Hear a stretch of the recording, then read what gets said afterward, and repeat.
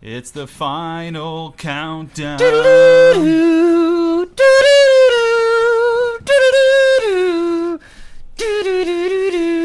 Dirty. Hey, we're back again, folks. Yo, you get it? Nice. I think nice there's a snag. fly in here or something. You got it? Oh, no, it's above you, but it's okay. We're going to leave it alone. I think it's been But, chasing me all day, I swear. I tried to find it in the bathroom earlier.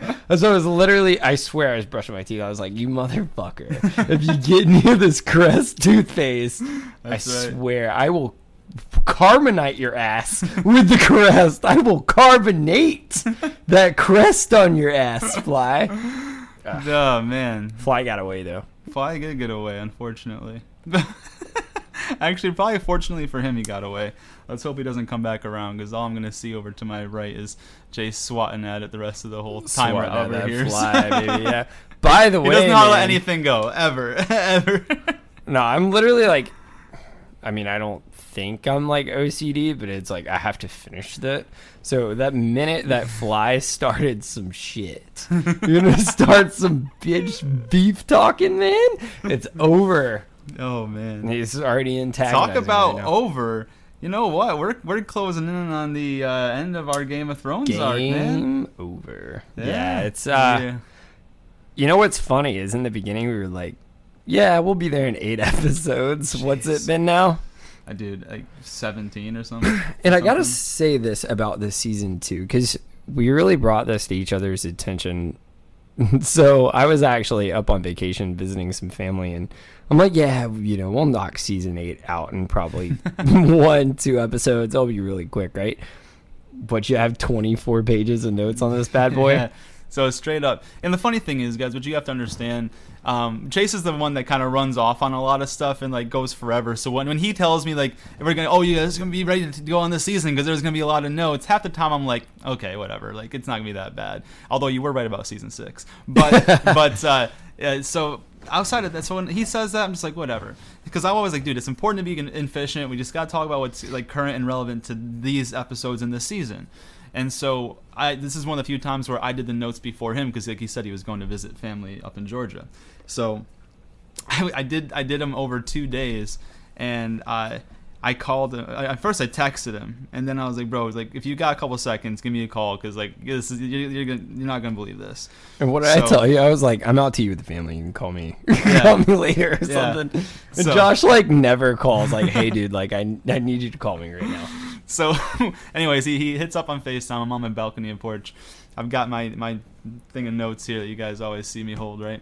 So, I was like, bro, like, you're not going to believe this. I've got 24 pages of notes. He's like, what? And I was like, yeah. And he knows that, like, if I'm the one saying that, like, you only know what he's going to be going through, how long he's going to take it. So, do you want to show him the 2 that you have? That you want to pick them both up? Like, this. So I didn't think it was possible. Like, I did not think it was possible. I walked out. So usually, like, my notes are really extensive. So I'll walk out with a half a notebook. Season 6, 1 full notebook. Yeah. I have 2 notebooks, front and back. And I think part of that is, too, so don't get me wrong. I mean, I know both of us weren't exactly a fan of how the show ended. But I think when we all were waiting for so long for this season, we all got let down at certain things, and it skewed our perspectives on picking up a lot of the detail in the season. Because I had a totally different view the second time I watched it. So something similar to that is like my opinion on it. Like I don't know that it changed my opinion on the season as a whole. Because I still like the same issues and questions I had the first time around are still the same ones I have now. Like none of that changed. But I will say that I feel now that we did it detailed, like it's easier to swallow for me. Like how it all happened. I'm like, okay, like listen, there's no changing it. There's no going back on it. It's actually, it's probably like a high level C, low level B rating now that I've gone through it again, in my own opinion. Because before, dude, I gave that thing like an F. I was so mad. I think, like, because you said, the big layoff over a year, we all had such high expectations. Like, oh my goodness, they're going to tie everything together. Because obviously we've had some issues with season 7, how, we'll talk about some of the stuff again, like the transmission between Right. Dragonstone and the Wall, like how that was like an instantaneous thing.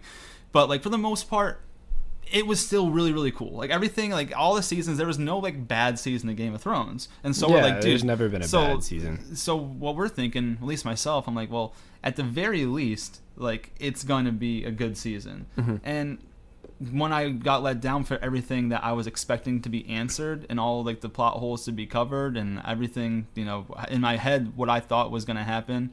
Or should have happened in terms of those things. When they didn't happen, I was like, dude, screw it. So I haven't even watched season 8 since it came out last year. Mm-hmm. It's my first time doing it, and like you said, going through it all over again. I do think I appreciate it a little bit more. Still not my favorite how it ends, but I appreciate it a little bit more. My kind of challenge to all our listeners out there and all the ones watching us that stream us. You know, we hear all the time, you know, season 8 sucked. Season 8 was awful. Do what me and Josh did, because I guarantee you, and you can comment on our Instagram, comment on our YouTube, comment everywhere you want. You can go right on our website if you wanted to and leave a comment. I challenge you to watch it again and watch it in the detail me and Josh did, because I gotta say, especially some of the iconic full circle moments, there's no other season that has some of the iconic moments where you're like, oh shit, like this really related back to something far before, which actually will lead us into even where we're going to start off today. Yeah. To that point as well, I do think, you know, as the last season, you have to have those like full circle things, but maybe some people did miss a lot of them, just expecting like crazy things to happen, you know, from a show that gave us the Red Wedding. Like, I mean, we needed one more big moment where like we just my biggest issue with season 8 is that it was predictable. It was very, very predictable, like from start to finish, and that was my biggest issue. Like, I wanted to be leaving that series like, what the fuck did I just watch? But instead, I'm just like, oh, okay, you know. So, but to your point, and even before we kind of get into where we left off last week, you know, we got some exciting numbers news, man. So talk a little bit about that, because you're the Chartable guy. The Chartable guy, yeah. Which is funny, because when I found this out and Josh and I had sent the email on this, we check our email, but probably not as often as we should. Probably, so yeah, good being real, like we're real people, people helping people. I got back from Georgia and I just was like, you know, I'll check the inbox, see how it goes. Well, yeah, thanks to you guys, we hit number 49 in the United States for fiction, and then globally we hit number 55 for fiction, which is still a really big deal, especially saying we just got started in January. Yep. Yeah. So that's all thanks to you guys. You know, we go up every week. I mean, like me and Josh were saying, the numbers we expected to hit, honestly, we could triple that by the end of this arc. Yeah, because like, guys, the funny part is this: we kind of started going in this direction when we started here today. But like, the whole point of us telling you about the notes and how much season 8 is going to be is because it's going to be a couple of podcast episodes to get through season 8. So we were thinking, 1 or 2, but realistically, it's looking like 4 or 5, really. So yeah, it's a lot of detail. So I encourage you guys to go back in and look at it and listen to. What's great about our podcast, you can watch the episode and then listen to us, and you'll see that detail just by listening to us, where you can go back and look and be like, oh, wow, I didn't even catch that in there. Mm-hmm. One thing Josh has me even do now is actually I watch it in captions now, which I hate captions. I'm not a captions person. I love subtitles. I watch everything in subtitles, even just for casual. But I mean, you catch so much more because there's so many different things. I was like, oh, I didn't even know they said that. Like this related back to somewhere else. So bear with us on this. It's going to be a badass. Yeah, it is. Badass arc we're about to do. We broke that down heavy, and like we said, we both got tons of notes. And yeah, well, one more thing before we jump in and get to it. We are live, up and running on Twitter. We've got RP Factor Fantasy. That's our @ for Twitter, and we also have made a LinkedIn account. You can find us on LinkedIn at Ridiculous Patronus on there as well. So that lists on LinkedIn what it has. It has all of the links for people to connect with us to where we are on all platforms. And so, those are 2 big things that we promised were coming, and now they are here. Yeah, I gotta say too, me and Josh and I, we were talking about this earlier. we've been on this arc so long since January. It's weird because when we take notes, we watch the whole season at once, just so we have everything there. So we have every perspective for you guys.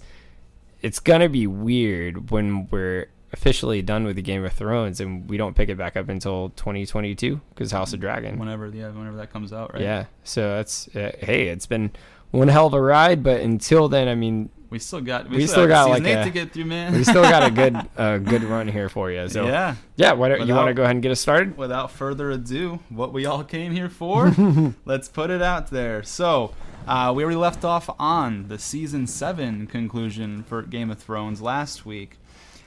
We find out exactly who Jon Snow is.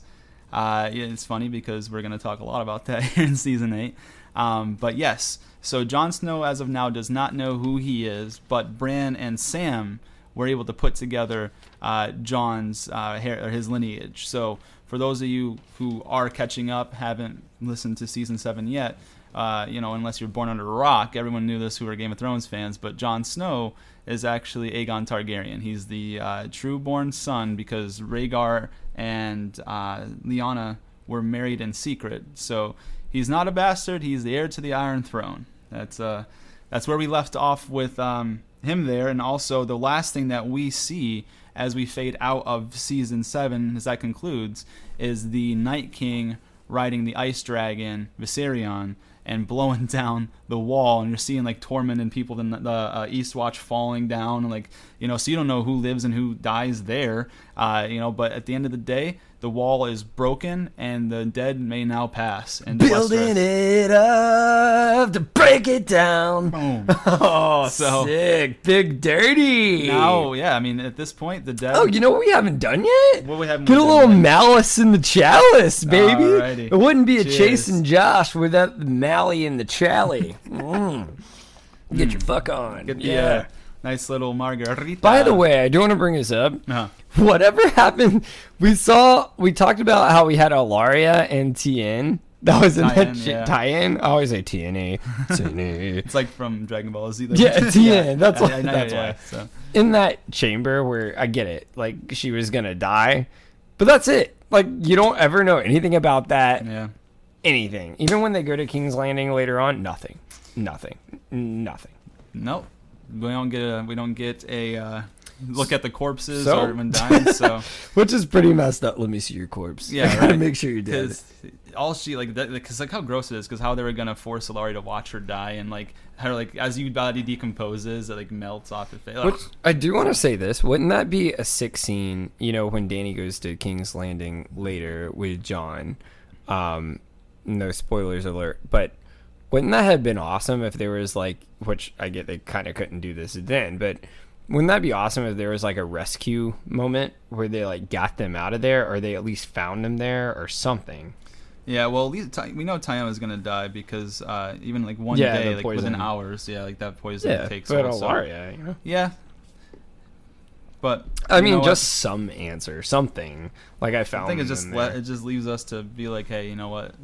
She just went away. The Dario deal. By Yeah. the way, I was kind of looking because I'm a big Dario Naharis guy, Uh-huh. just like my boy Oberon, which they're way in the past, but I got to bring him up at some point, which I always do. Dario, I was watching reading an interview on him, and he said he kept waiting to get a call about season 8 to see if he could get brought back on for the final big battle that we have, and he said he just never got anything. That's it, man. Have a good life. Could you imagine that? You put all your time, especially for the one that was the new guy, for 2 seasons, and you're like, yeah, man, I'm sure I'll make some sort of cameo. Nope. Have a good day. Yeah. Have a good day. Oh, well, okay, so we get started and we get a little bit of full circle moments here. Yeah, exactly. So let's start up with season 8, episode 1. Honestly, before we even see the first scene, if you go back and how the way they did this was amazing. How they basically summarized everything that's happened in Game of Thrones up to season 8. The title sequence right before it hits the intro, it got me super hyped. Like I was like, oh man, like I got super hyped for season 8 all over, and only to get let down, right? But but like still, like it was super cool to like. You see all like what I said. Like, don't skip this introduction. If you go back and watch it, don't skip this introduction. Watch like the map, like the not even just the map, but the previously on Game of Thrones. That too. Like that gets you so hyped. And yes, and then after that, the actual title sequence, how they did everything differently. The wall broken down, and like how the ice goes, where like the army of the dead like go through. So a lot of people miss that too, because I know a lot of people that actually skip through the intro. The intro is so cool because it updates as the season changes. Yeah, it was really cool to see, and like they had new imagery too. It didn't look the same. Like it was more modern than it was like when it looked. So everything was new about it, and it was pretty cool. So they did a great job getting me riled up for it, but couldn't follow through, right? But we got you can get riled up for our podcast because we got some badass detail here. Nailed it. Nailed it. So now the part you're talking about, full circle, guys. We'll get it started for you. We get a nod to young Bran. If you remember back in episode 1 from season 1, when Robert Baratheon and the people from King's Landing were going up to see Ned Stark at Winterfell, Bran was like perched up there, and he's running along like the ramparts of the towers and climbing up trees and stuff, and like. We got something that was very, very similar. We had a young boy who was trying to see Jon Snow and Daenerys coming through to Winterfell, and he couldn't see, so he does the same sort of deal, very same like size, same hairstyle. It was just a cool full circle moment where he runs up the like, ramparts in the tree. He goes all the way at the top there, and you can see him. So even to the point of, remember in season 1, in the episode 1, when Robb comes in on the horse. That's basically what Dany and Jon were doing, or even to the point of Arya was almost standing in the same spot she was standing in, and when Gendry comes in and kind of smiles at her. Oh, if you say Gendry one more time, I'm gonna smack you Gendry. I always say Gendry. He's been killing me on that all week. Gendry. Because he writes it like Gendry. It's a big G. You won't call him Jarrett. It's Garrett. Gendry. When Gendry comes in, remember in season 1, episode 1, when Joffrey comes in and looks at Sansa? Well, Gendry, right? Gendry comes in and looks at Sansa, Sandstorm. looks at Arya. God, killing Someone it here get today. This guy. Get this. You're cut off, bro. Get this guy. No more malice in the chalice. No more malice, bro. No, I think I might help it. Malice in the chalice, baby. But okay, rephrasing my words here. When Gendry comes in, see if I say Gendry, I'm fine. But if Gendry comes in. He looks at Arya the same way Joffrey, this was getting me tongue twist, Joffrey looked at Sansa. And it's literally almost like an identical scene. But then you are having, of course, the big queen that's come over from Essos has now made her way all the way to Winterfell. And you get this weird split vibe because they're not happy they're there. And she even brings all her power again. And has Drogon and Rhaegal roar at the top of their lungs as they come in, and you get this split vibe that, how could you do this to us, John? Kind of, yeah. And so what I wrote down even before that is Arya, she was so excited to see Jon, because this would be like the first time she's laid eyes on Jon since they all split in season 1. You know, he went to the Night's Watch, she went down to King's Landing with her father, and we know what happened for both of them, right? So she was super excited to see Jon, but she was surprised to see the Hound and Gendry. You could see the shock, like the bewilderment, like taken aback, like, oh, the Hound and Gendry are here, like what the heck, you know? So that was pretty cool. But yeah, I also written down like the dragons, they did unsettle the Northerners. But I put down Arya's psycho ass smiles at the dragons. Yeah, like everyone else is like freaked out. Like Sansa looks unnerved, but. Yeah, you know what I thought too is, you know, right after that happened, Jon, when he enters Winterfell, he immediately goes to Bran and embraces him. Oh, you know, the first time that since Bran fell from the tower and Jon left for the wall. Because remember back when Catelyn was like an asshole to Jon because she thought he was a bastard that Ned Stark was cheated on his wife for, Honorable Ned. Yeah, you know, so told him to leave 100 times. Exactly. Like literally, he tried to just say goodbye to like his brother Bran, and like Catelyn did not want him in there. So that was the first time that he's seen Bran since Bran woke up from falling off of the tower that Jaime pushed him from. So, yeah, that's what I had next. And then when, keep in mind, when Jon sees Bran, I wrote this down. Jon goes, "Look at you. You're a man." And he goes, this weird kind of what the fuck gothic moment. He goes, "Almost." Like, what? That was actually a dead-on impersonation. It's like, what? Like this, like the looking off into space, like the weird, like, yeah, Like, that was cool. That was funny. It's like he's kind of become that weird kid. You always make that same analogy, but yes, he's a very, very gothic, weird. I Strange. see everything. Okay, man. Like, all right.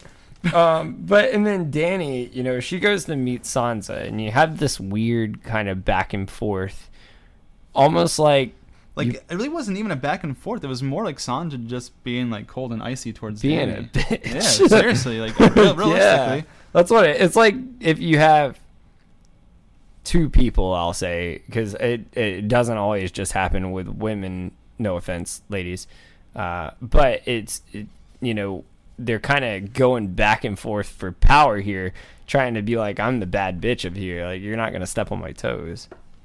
Yeah. And so what I have for that too, and this is a full circle moment. It's a nod to season 1. I actually had to go back and watch it on video to make sure I had the exact words right. But when Robert Baratheon came to Winterfell back in episode 1 of season 1, Ned said similar words, but it was an opposite emotion. So Ned and Robert Baratheon, they loved each other like brothers, right? So Ned said, well, because he asked, you know, where the hell have you been hiding all these years? And Ned said, guarding the north for you, your grace. Winterfell is yours. But he said it like with love and like happiness, and like, you know, you can feel that. Now Sansa is the exact opposite. She's cold and icy, and Dany gives her a compliment. He's like, yeah, your brother was right. The north is beautiful, and so are you. And she goes, Winterfell is yours, your grace. Like, so she said like the same sort of deal, like Winterfell is yours, your grace. But like it was completely opposite emotion, so it was interesting. Here's the thing, though. At this point, though, I think she's at least trying to give her a chance, because you can see how she kind of sucks back the moment to tell her off, and she says, you know, Winterfell is yours, your grace. Yeah. And so, but then going back to that weird gothic kid in the corner, Mr. Bran interrupts the whole party, talking about the party foul here. We don't have time for all this. The Night King has your dragon, and he's one of them now. The wall has fallen, and the dead march south. Like, just interrupts everything. Imagine that kid at the party that's like, cops are here. Cops are here, bro. So, before that, what I wrote down, because this is another... this is like I said, we were going to bring this up. This isn't something that's really so-called important, but it kind of like proves our point from last season. Mm-hmm. Back in season 1, Cersei, when Robert Baratheon arrives in Winterfell, Robert wants to see the Stark crypt. This is her exact words. Cersei, when he goes to go, he wants Ned to take him to the crypts. Mm-hmm. Cersei says, "We've been riding for a month, my love. Surely the dead can wait." So, guys, it took a month for them to get from King's Landing to Winterfell. Why did it take them 4 scenes to get from Dragonstone to Beyond the Wall last season? That's one of the things that really upsets me. Like, we have now actual evidence of how long it's supposed to take just from King's Landing to Winterfell. A month. And do you think that properly depicted a month last season? No, it looks like they were just there. So yeah, I think that has frustrated to do with, me. You know, Wise and pinning off. Yeah, really for sure. Like I feel like I truly think they just didn't think about it. And like we were talking about last episode, or maybe it was an episode before that, they had the budget. They were approved by HBO to do 10 seasons. What happened was they had the offer for the Star Wars trilogy, which now they decided not to make. So they wanted to take that on, and they kind of crammed everything they could into season 8, and then I guess because of budget reasons, maybe. Well, the thing is, like, 6 episodes. I don't even know if so much of it's about like them not doing 10 seasons. The thing is, what a lot of people don't realize, it's like keeping the same cast is tough. They work on different projects. Like Sansa was doing Dark Phoenix, right? Or something like that. Sansa was right. So Sophie Turner. Yeah. So the thing is, it really is difficult to keep an entire cast together. for so long, especially when they have other projects they're going to do. Now, for the main characters, they got $1 million per episode. So so that's part of the budget that they have to work with is the cut that the actors and actresses get. But when they are looking to do other maybe major motion films where they can make a lot more money than just $1 million per episode, hard to keep. It's hard to keep everyone together. So maybe that had something to do with it too. Maybe like when they were talking about it, they're just like, hey, listen, like we some people can't make it back through. Other people want to do other things, right? So yeah, I don't know. Either way, jumping back into it now that we were talking about Sansa, Dark Phoenix. One thing I thought interesting was actually a really great strategic move. Shows that Sansa really is kind of come to her own now. She calls all the banners to retreat back to Winterfell. They're going to make their stand here at Winterfell. So it's cool to see her like thinking strategically. She also made sure that they all had told like all the northern houses they were going to take all of their food and grain too. And they said, if we survive this and we don't need it anymore, we'll give it back to you. But like if we're all going to make our last stand here, we're going to need as much food and stores to keep us alive through this long night, right? So Lord Umber, Ned Umber, he's the little boy lord of the Last Hearth. He tells Sansa that they need more horses and wagons to bring his people to Winterfell, because Sansa was asking him, when can we expect your men to arrive? And right, so that's what's the next thing I had there. And then kind of at this point you have the tiny girl with the huge brave heart stands up and really expresses her opinion that she's not too happy with Dany there, because keep in mind Lord Umber, is he a lord? Did they make him a lord last season? Umber, the little boy. She goes, and my queen. So Dany sits down, and then Lady Mormont stands up. And she says, "Your Grace, but you're not, are you?" And I mean, I'm not sure what you are now. A lord? Nothing at all? And then it kind of goes silent for a minute, and Jon says, "It's not important." Lady Mormont, "Not important? We named you King of the North." And Jon said, "You did, my lady. It was the honor of my life. I'll always be grateful for your faith. But when I left Winterfell, I told you we need allies or we will die. I have brought you those allies home to fight alongside us. I had a choice, keep my crown or protect the North. I chose the North." And at this moment, kind of Tyrion has to start standing up, but it's going to show here that the Northmen are not happy that Jon has sworn his allegiance to an Eastern queen here. Yeah, dude, absolutely. I'm trying to find, so I labeled my notes like by the number, and I'm looking for where I would be and where you're at right now. I'm right after where you were in Winterfell. Right. No, so like when my page turned, because like that's the last thing I had for there. I'm trying to find the next part of it, because I obviously wrote the number down wrong for one of these things. You're good. While you're knock out the next thing that you have on there as well. But basically, so Tyrion kind of steps in here, and he says, "I know our people haven't been friends in the past, but we must fight together now, or die."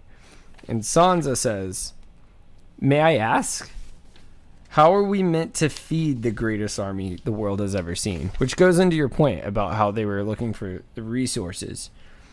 "While I ensure our stores would last through the winter, I didn't account for Dothraki Unsullied and 2 full dragons. What do your dragons eat anyways?" And Dany looks over. She's a very calm person when approaching these situations and says, "Whatever they want."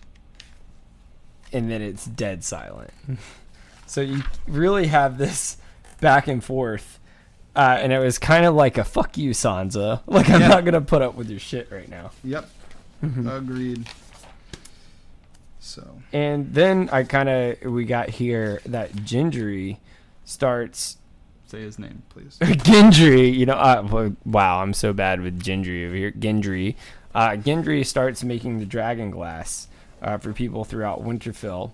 And then Tyrion starts to meet with Sansa again, one-on-one. And this is the first time they've seen each other since since Joffrey's wedding, when Joffrey was killed.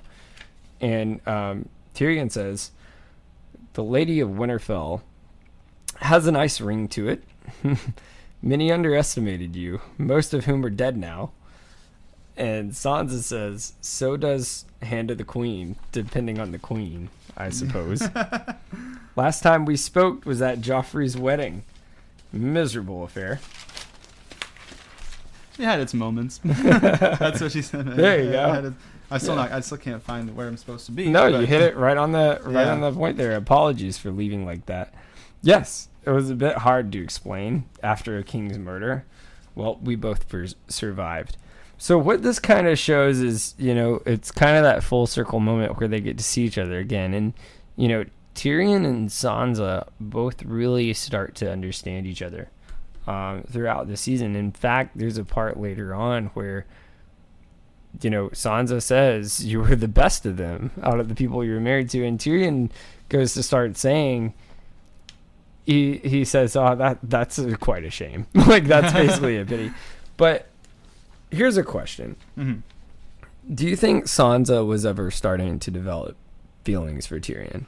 I thought about it. I don't think so. I just think, she's been through so much. I wouldn't be surprised if she just was a widow to the end of her days because she doesn't like men. She doesn't trust men. Because you think about later on when after not to get too far ahead, but when she talks with the Hound after everything happens, like they have that little dialogue, her and the Hound do. So I don't think so. I don't think that she has any sort of like romantic feelings towards Tyrion. I think it was more like you are so much more than what other people give you credit for. Like you are like you're a good person. Like it's almost like a sign of trust more than anything. I think, meaning because she obviously doesn't trust Daenerys, doesn't like that kind of union between Jon and her, but she still trusts Tyrion, and it shows later on when she tells Tyrion something very, very important. When she was sworn to not tell her, but I found where I was supposed to be. That's the good news. Yes, so Jon tells a maester to send the ravens to the Night's Watch since the wall's fallen. He wants them to make their stand up with the rest of the North at Winterfell.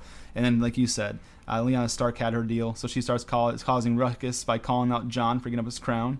And like you said, yeah, he chose to protect the North and his people.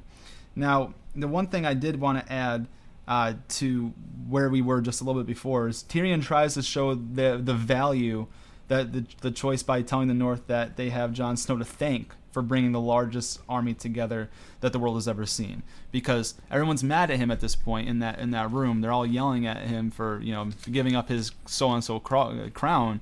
But Tyrion's like, guys, like literally, if it wasn't for your king in the North here, you all would have died. Like there's no way that. And Jon was trying to say that as well. But then he kind of made the mistake of saying the largest army the world's ever seen, because that's when Sansa brings up the issue on how to feed them. But think about it. They've got dragons, Dothraki, and Unsullied. Then he adds that the Lannister army will join them in the fight against the dead. But this is Cersei's betrayal. Another reason I think Dany loses her shit. I think that has to do with it. So, but yeah, now they talk about now I want to say this as well before I get to Tyrion and Sansa's part. The dragon glass makes it through the gates to Winterfell. That's an important part because this is what all the weapons that they're going to need to fight the army of the dead. So the dragon glass makes it through. You see like wheelbarrows full of dragon glass that Gendry's going to have to forge. But yeah, Tyrion and Sansa, they talk on the ramparts. Sansa basically calls out the fact that Cersei won't hold up her end of the deal, and she even insults Tyrion about it. She tells him, "I used to think you were the cleverest man alive." Like, he's gonna be an asshole to him because he wanted to take his sister's word, which in the end, Sansa ended up being right about it. So, and I love you brought that up because here's a big question here. I think Sansa knows Cersei because of the time she spent in King's Landing better than even Tyrion, and the reason why is we're not going to give away any spoilers. Going even back to season 7, Tyrion's already been outsmarted by his own sister twice. So and a big one actually comes up next episode. But so here's the kind of thing here though. Like, why would you say Sansa is so upset though when they know you're about to have the biggest fight of your life coming up soon, when you're discussing the Lannister army, and she has this history with Tyrion? It's not Cersei they're bringing to town. It's the Lannister army that's supposedly coming down to see them. Why is Sansa really kind of pissed at Tyrion here? And then also she's really displaying this power to Dany when she knew what Jon was doing all along was to go get alliances for this army.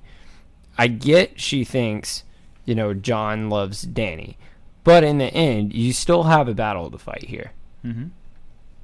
So what's your opinion on that? Do you think Sansa is pissed because she thinks Jon is just making decisions because he's in love with Dany? Or do you think she really just wants to have her own say-so and be queen, and she's holding past grudges from the Lannisters, and she's heard about the Mad King? I don't think it's either. I think they just got their home back.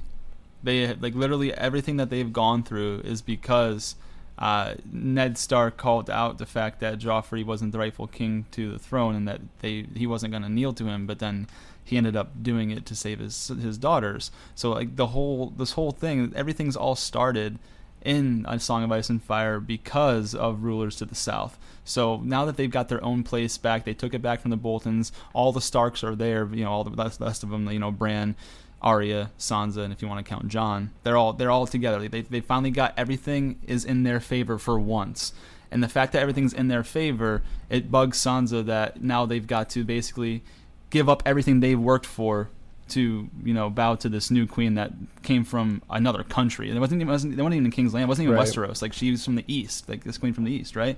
So I think that's more along the lines of where that lies, that issue, that conflict. I can agree with that. Yeah.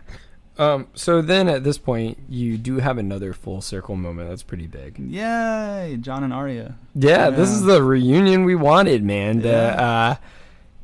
I think honestly, Arya and Jon were the most connected out of the Starks. Yeah, they were the closest siblings of everyone. Arya and Jon, because Jon gave her needle, and in the books more so. It's okayly depicted in the series, but in the books it really talks about when Arya's going through her journeys, especially when she gets caught by the mountain and taken to Harrenhal, how she misses when Jon would muscle up her hair. And call her little sister and things like that. So she, of all the people, she always was missing Jon. And Jon, the same sort of deal. At the Wall, when he misses a family, a lot of it was around his interactions with Arya, because they were the kind of closest, because they both had the Stark features as versus Catelyn's. So Robb Stark was very fair and kind of took after Catelyn's beauty. Same with Sansa. Bran and Rickon were just too young.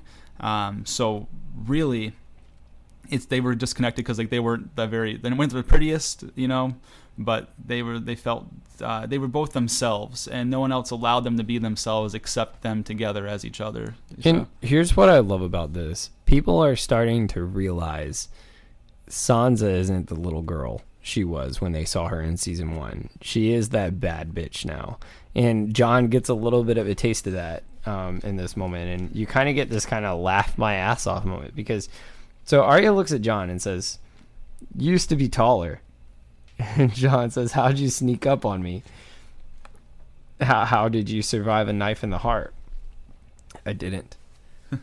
And they kind of go back and forth for just a minute, and Jon realizes this girl is grown up, and he says, "Where were you before? I could have used your help with Sansa. She doesn't like your queen, does she?" And kind of goes back and forth just a little bit. And one of the greatest lines I love here is, she shows him needle, and he says, "Have you ever had to use it?" And she says, "Once or twice." Mm-hmm. And it's I remember when that even premiered, everyone was laughing their ass off, because little does Jon know this is the baddest bitch he's ever met. Yeah.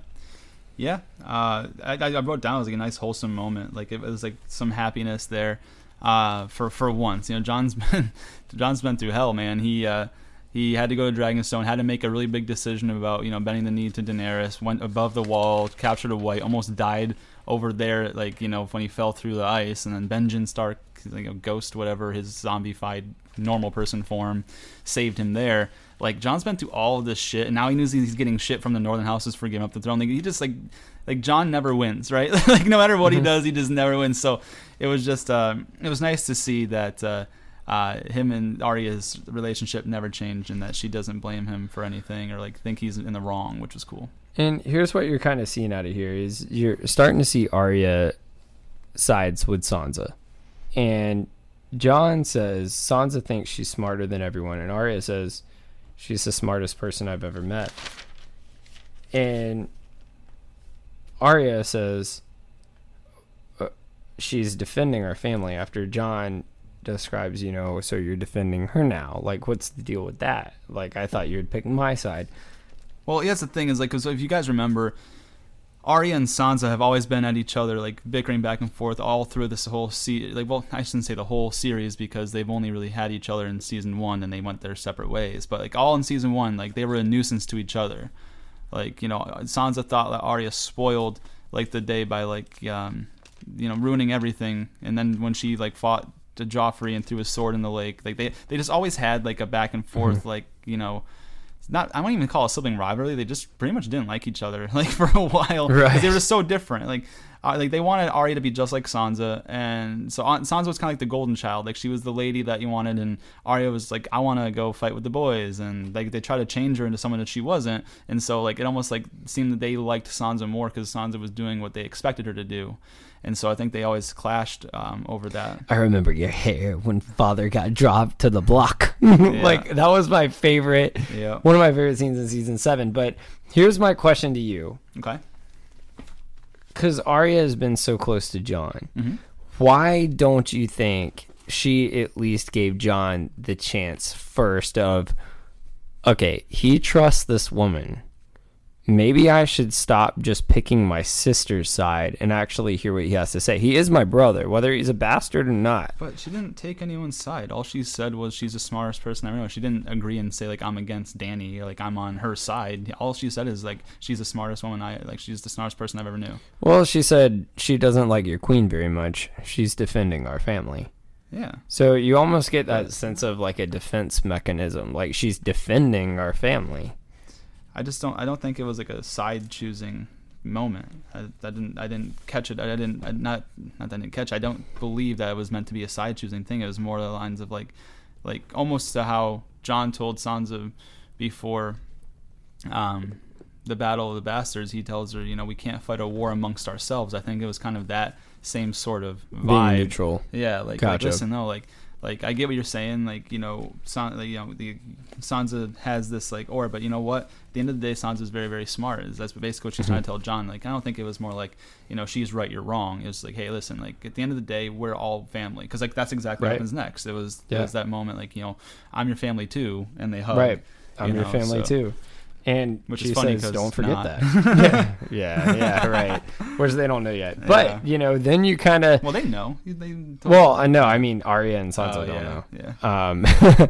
But then we kind of go back over to King's Landing, and your boy...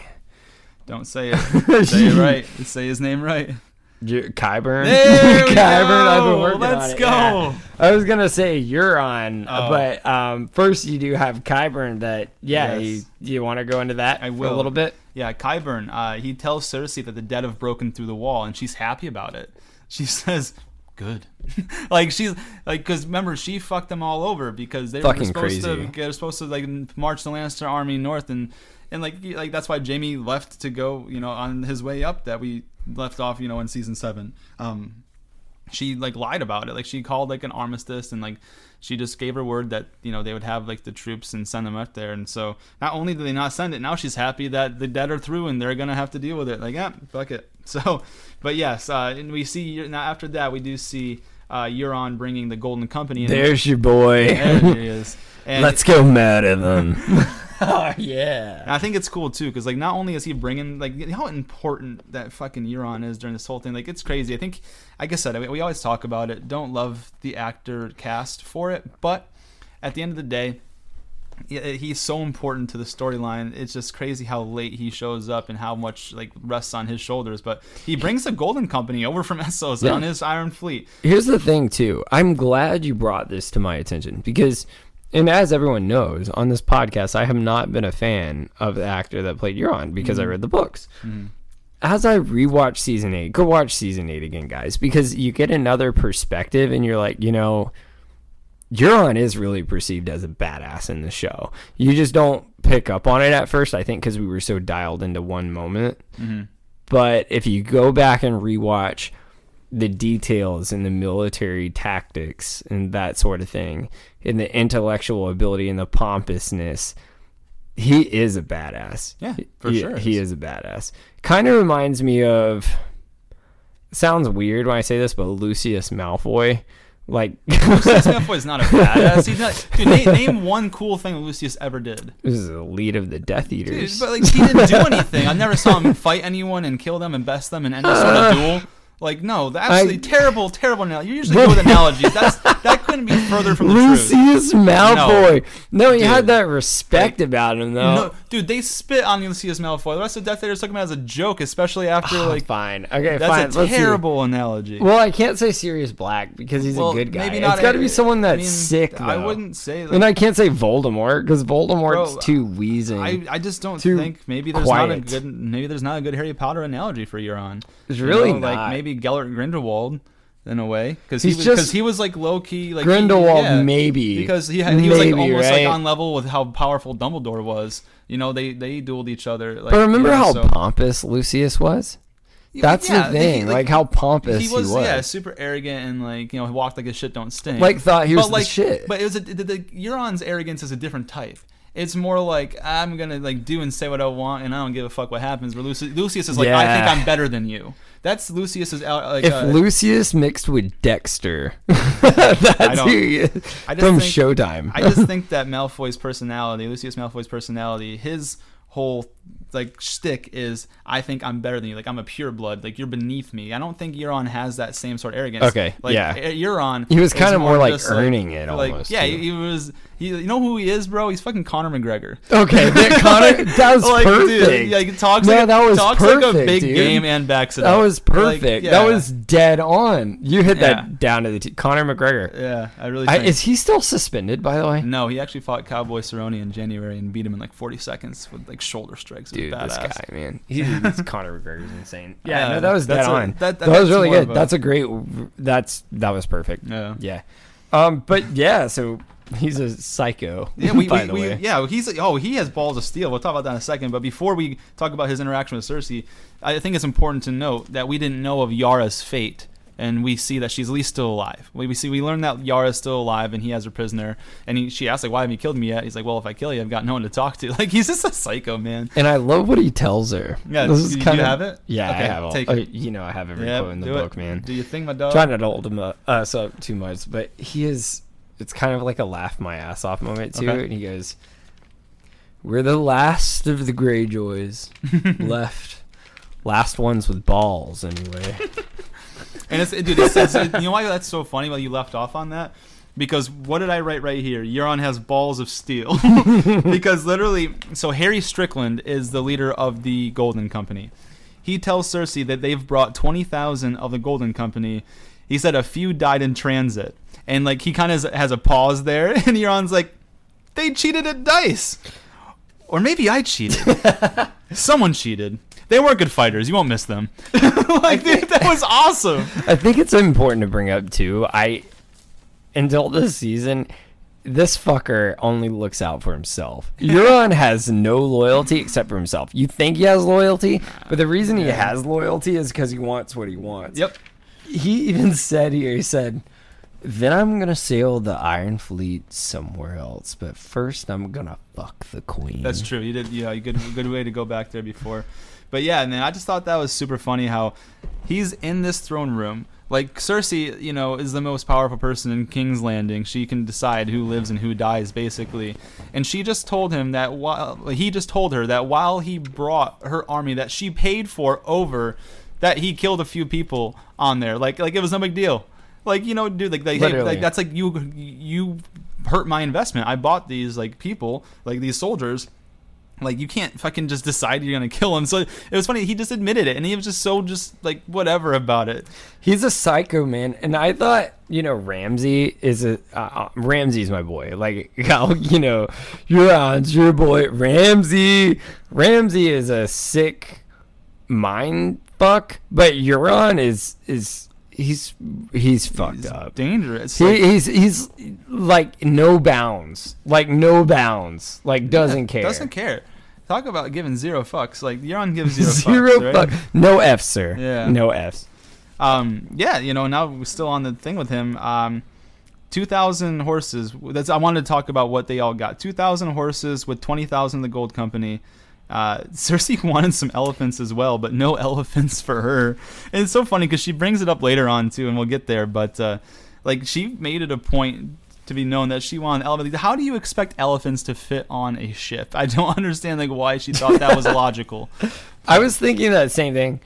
The only thing I could think badass is if we had like some Legolas moment from Theon where he takes down a fucking elephant. Yeah, that'd be cool. Yeah, which we'll find out what happens with him. Yeah, honestly, yeah, he's coming up here pretty soon. But yeah, Euron is back at it with firing from the hip, basically asking to fuck Cersei to her face. And we're gonna come up on a pretty relatable moment to pop culture, I would say. Yep. Oh yeah, move in the club and shake my stuff. Oh, fucking Big Dirty, baby. Let's go Mally in the Chally. Oh, Malice in the Chalice. So, we have here, Cersei goes, "You're a true friend of the crown and an honored guest." That was Josh, you know, he has to control my hands because my hands are voice. And Euron says, "As a true friend and an honored guest, I was hoping we could talk in private. After the war, that was our agreement. Wars sometimes last years. You want a whore, buy one. You want a queen, earn her." It's, you know, and what I was joking about when I first came over here before we started up, I was like, bro, like, that was, if you guys ever use any dating apps like Tinder or Bumble or whatever, like, dude, I think after that happened, every girl's bio that like I came across like swiping through, same exact quote: "You want a whore, buy one. You want a queen, earn her." Oh my gosh. Goodness. I can tell you over and over the girls I've seen that I personally know that on Instagram, remember they would like shake their ass, like they'd take a picture of like their ass on a car or something, or trying to look super hot in their underwear or something, and they'd be like, "You want a whore, buy one. You want a queen, earn her." And it's like, you've only acted like the first sentence. Like, oh, geez. Like, that's it. You see what I'm saying? I don't know, man. But I don't know, man. That was a big moment when this season came out. How did that catch on? You know, and you know what's really funny too about that? It's like she went through all of that to like kind of like turn around and like reject him. And like, you know, she verbally spars with him. Then she walks towards the exit of the throne room, only to look back at him and like allow him to go with her. Like, you just want this whole thing. It had this like iconic line apparently that everyone loved in the world, and then you just like, all right. Which, let's talk about that. 5 minutes is all it took. 60 seconds real quick, because we never get to talk about pop culture on this show because we're a total fantasy show. Like, how did that catch on when someone says, "You want a whore, buy one. You want a queen, earn her"? Do girls just love the fact they got to type whore into the Instagram caption? No, I think it's more the thing that like they wanted to make themselves like a sense of self-importance. Like, I'm a queen, so like, yeah, like I'm a queen. Like, okay, yeah, gotcha. Like, yeah, like, you know, like, no, like, I'm not easy to get Earn with you. her. Yeah, you got to put in some work in for me, boys. You got to put in some work. When what's funny, I guarantee you, 75% of the girls that posted that probably had barely seen this episode and not realized who the hell that was for. Yeah. And what a sick bastard. Yeah. If they knew like who she said that to, I guarantee you 75% of them wouldn't be showing that shit. But hey, Well, no, dude, they like, all look great. I just don't understand like how you're gonna go out there say that and then be like, go ahead anyways, man. I'm just messing around. Sure. We should have all responded, I want to fuck the queen. Like, dude. So yeah, dude, like, that's terrible. But yeah, no, you all look gorgeous by the way. Yeah, I just don't understand how someone have to explain that to me. How you're gonna make a big point to say all this, and in the same exact scene, allow him to do what he requested. Like, yeah, like it makes no sense. I don't. That was just like, okay, So what was the much point for- of him saying that?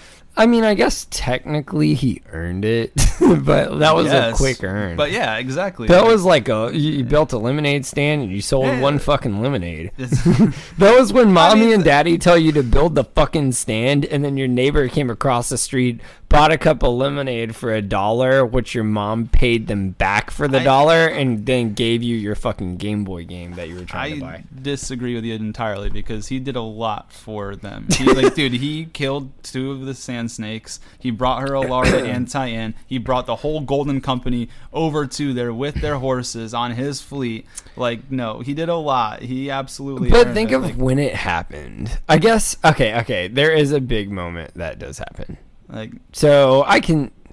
Oh, and not only that. Oh wait, yes, we haven't got to. That's what I'm saying. We don't want to give away spoilers, but I'm just saying it was like I could understand that if the gift was when she said, "If you want a whore, buy her. If you want a queen, earn her," and said it then.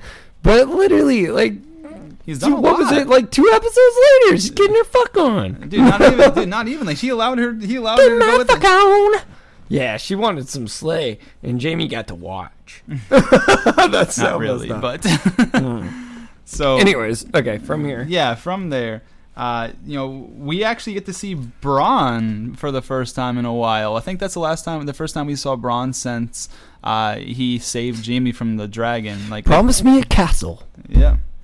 So Bronn doing some Bronn things. He's got 3 prostitutes there with him in the room, and he's having some fun. Although they're all kind of bugging him about like the dragons. Dude, shut the fuck about the dragons. Oh, you have the quote. I loved it. If you got the quote, go ahead. I didn't think it was important to the plot.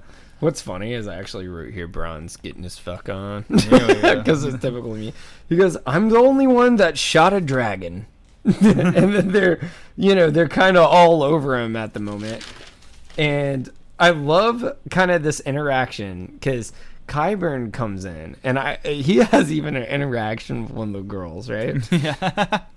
And Qyburn goes, Qyburn kind of looks at the girl, and she comes back to him and says, "If you ever get lonely, I'm partial to older gentlemen." Yeah. And this is like one of the girls he has in the room.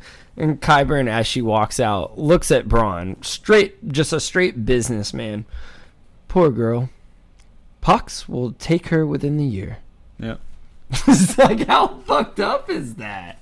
Bronn, like Qyburn is just an interesting individual as well. I think he's like messed up in the head or something. Probably, but you guys remember where Qyburn came from? He was found in Harrenhal when Robb Stark briefly had the Northern Army in Harrenhal. They had all the Northerners like dead, and he was one of the few ones that was alive. Like, Qyburn came from being saved by Robb Stark to being basically like the hand of Cersei. Which is like, funny. You would think he would be more loyal to the Starks. That's the issue though. Is the thing is like Roose Bolton was the one that was holding Harrenhal after Robb Stark left, and like you saw like Roose turned on Robb. So I think that's where they kind of went from. But I don't think Qyburn gets as much respect as he actually deserves. No, I agree 100%. That guy, he's the one that kind of saved Jaime's life because he told Jaime initially he was gonna have to take the arm off up to like the elbow, and he's like, no, no. So like, anyway, that was a funny quote too. I don't even know if we put that in our. Think about Qyburn, like think about the Mountain, like the things he's done. He's an intellectual genius. He's almost like that mad scientist. He's exactly a mad scientist. Like, he's the one that can push the boundaries and limits because he does stuff that, that's what he got kicked out of the Citadel. Like, he lost his name in the Citadel because, like, he was trying to do, like, he's trying to learn more about diseases and cures and stuff, and because how he had to learn was to put them in people, like he had to infect people, and then that was like the whole thing. But yeah. Sorry, I didn't mean to interrupt you. Here's the thing though, think about this, like Dr. Jekyll, Mr. Hyde, like the good version, if there could have been a good version of Qyburn, it would be Samwell Tarly. Yeah, think about that. Like, exactly. Samwell Tarly becomes the Grand Maester. I mean, he's a genius. Yeah. Like, he was getting kicked out of the Citadel, not kicked out, but threatened to be kicked out for doing things he shouldn't, but it was for the good way. Yeah. Qyburn, because he's like the dark arts, man. He's, so it's very interesting. But my point was, I think a lot of people look over him like, oh, he's just some, secondhand suck up to Cersei, and they don't realize the intellectual ability he has that got him there. Yeah, exactly. And he takes over, like, he's like the master of whispers and the hand of the queen all in one. He takes control, like the little birds, like they, so what I've been trying to say about Qyburn is that we go through a list of all the accomplishments that he's done, right? Not even Sir Gregor, he helped Jaime's hand out as well, but he also took over Varys's birds and was able to get information back. That's exactly how they finally outsmarted the High Sparrow, which was like the biggest nuisance to them in King's Landing for the better part of a whole season and a half. So he helped out there as well. He's the one that goes and talks, like, once we get there, not to get too far ahead of ourselves, but the one that goes out there and kind of gives terms for a certain person's release. He's like, he does everything for her, like, and he has all these great accolades. And so when people look over him because he's not physically imposing, he doesn't, he's not a warrior, he's not anyone at all, but at the end of the day, like, Cersei wouldn't be alive without him, honestly. Well, that kind of goes into what I was saying, which we haven't gotten there yet, but there's a line in episode 4 of the season where Tyrion says, Qyburn, you're a rational man. Yeah.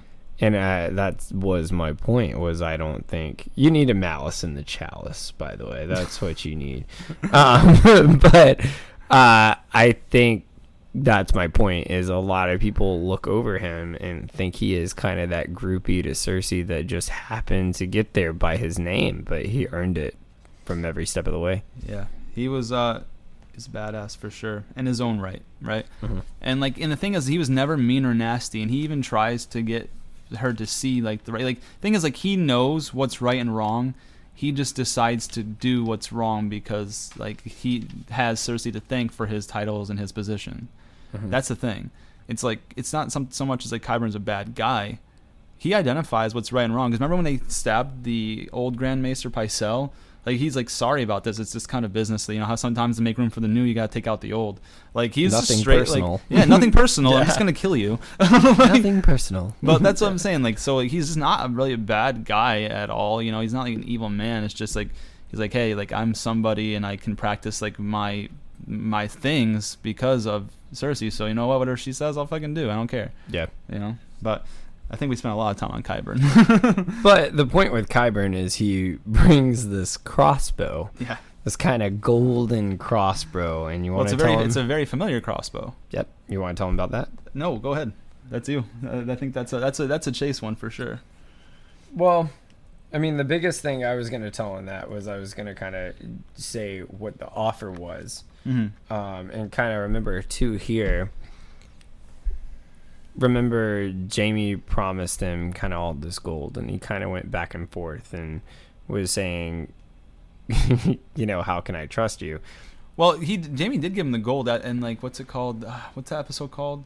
Spoils of War. He had that big, huge bag and like lost it because the dragon like melted it. So he was given that, but he had he was married or wed to intended for Lawless, had like a little castle like with that in there, and then Jaime ended up taking that away because he's gonna give a better girl and a bigger castle from back then. So that that leads into what's being offered now. Yeah. So what do you? Cersei's fucked up. Like, this is a fucked up. You moment. think? Even for her though, because here's the thing with Cersei: is she's always been about family, and her offer here is that she offers Braun, she has wagons of gold actually outside and offers them to kill Tyrion and Jaime. Mm-hmm. And that's the offer. And, you know, Braun at first was like, you know, I've heard this story before, but the wagons are outside. Yep. And tell them about the crossbow, because I actually don't have Right. that written down. So, yeah, there's nothing too crazy about the crossbow, guys. It's the same exact crossbow that Tyrion used to shoot Tywin Lannister Yeah. in the toilet. Mhm. So, like, he tells her that the queen has a very funny sense of irony. Like, has a very keen sense of irony. Like, you know, she wants them to die the same way that Tyrion killed Tywin. You left us open. Mhm. Yeah, not necessarily on the toilet, but like you want him to shoot him with the crossbow specifically. And you know that again, to your point, Bronn starts complaining like, "Oh, I always hear all these empty promises. You always promise everything." And he's like, "Well, the queen pays in advance." And there's wagons full of gold outside, and they offered him what's it called, River Run. Man, I miss Tywin, man. He was fucked up, but he was great. He was smart. He was a genius. Had everything under his Dude, belt. yeah, he's in control of everything, man. Talk about someone who And said my it all. boy But, murdered her, raped her, killed the children. I know, like I always like say when I hate that you bring Oberyn up. At the end of the day, I wish we got some more of him. Like I wish, like you know, it was just sad that that's the only thing that we got. I wish he would have killed a couple important people first and then maybe died. It just stinks that like you know. I'll tell you, I was watching the Clegane Bowl the other day, and I was sitting awesome. there. You know, the minute we'll go into where you kind of see his armor ripped off, Yeah, you sit yeah. there and start thinking, you're like, man, Mhm. if only it had ended some other way. But yeah, so you know, Cersei wants Bronn to kill Tyrion and Jaime with the same Mhm. crossbow Tyrion killed Tywin with.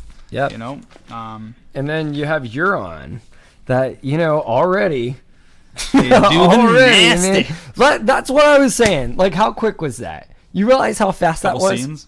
Couple scenes. Literally, like, next thing, you're Yeah. literally, Yeah. we got to be, you know, watch what we say. So it's just like, but dude, like, the Tinder people. You see what I'm saying, right? Yeah. I see the comparison you're trying to Yeah. draw there. You know. So Cersei goes, you might be the most arrogant person Ooh, I've ever met. before that though, like right before that, this is where she says again, I wanted those elephants.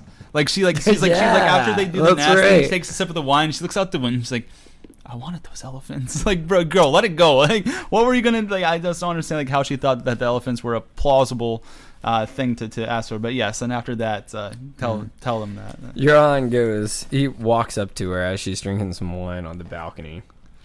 Do I please the queen? She says, you might be the most arrogant person I've ever met.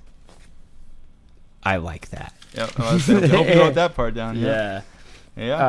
So, you know, but it you know, and then Cersei kind of goes, I want to be alone. And Euron winds up leaving. But before he leaves, he even says, I'm going to put a prince in your belly. Which is ironic because she's already pregnant with Right. Jaime's kid. Which is a Exactly. really smart thing that she does later on. Is basically, well, we'll get there.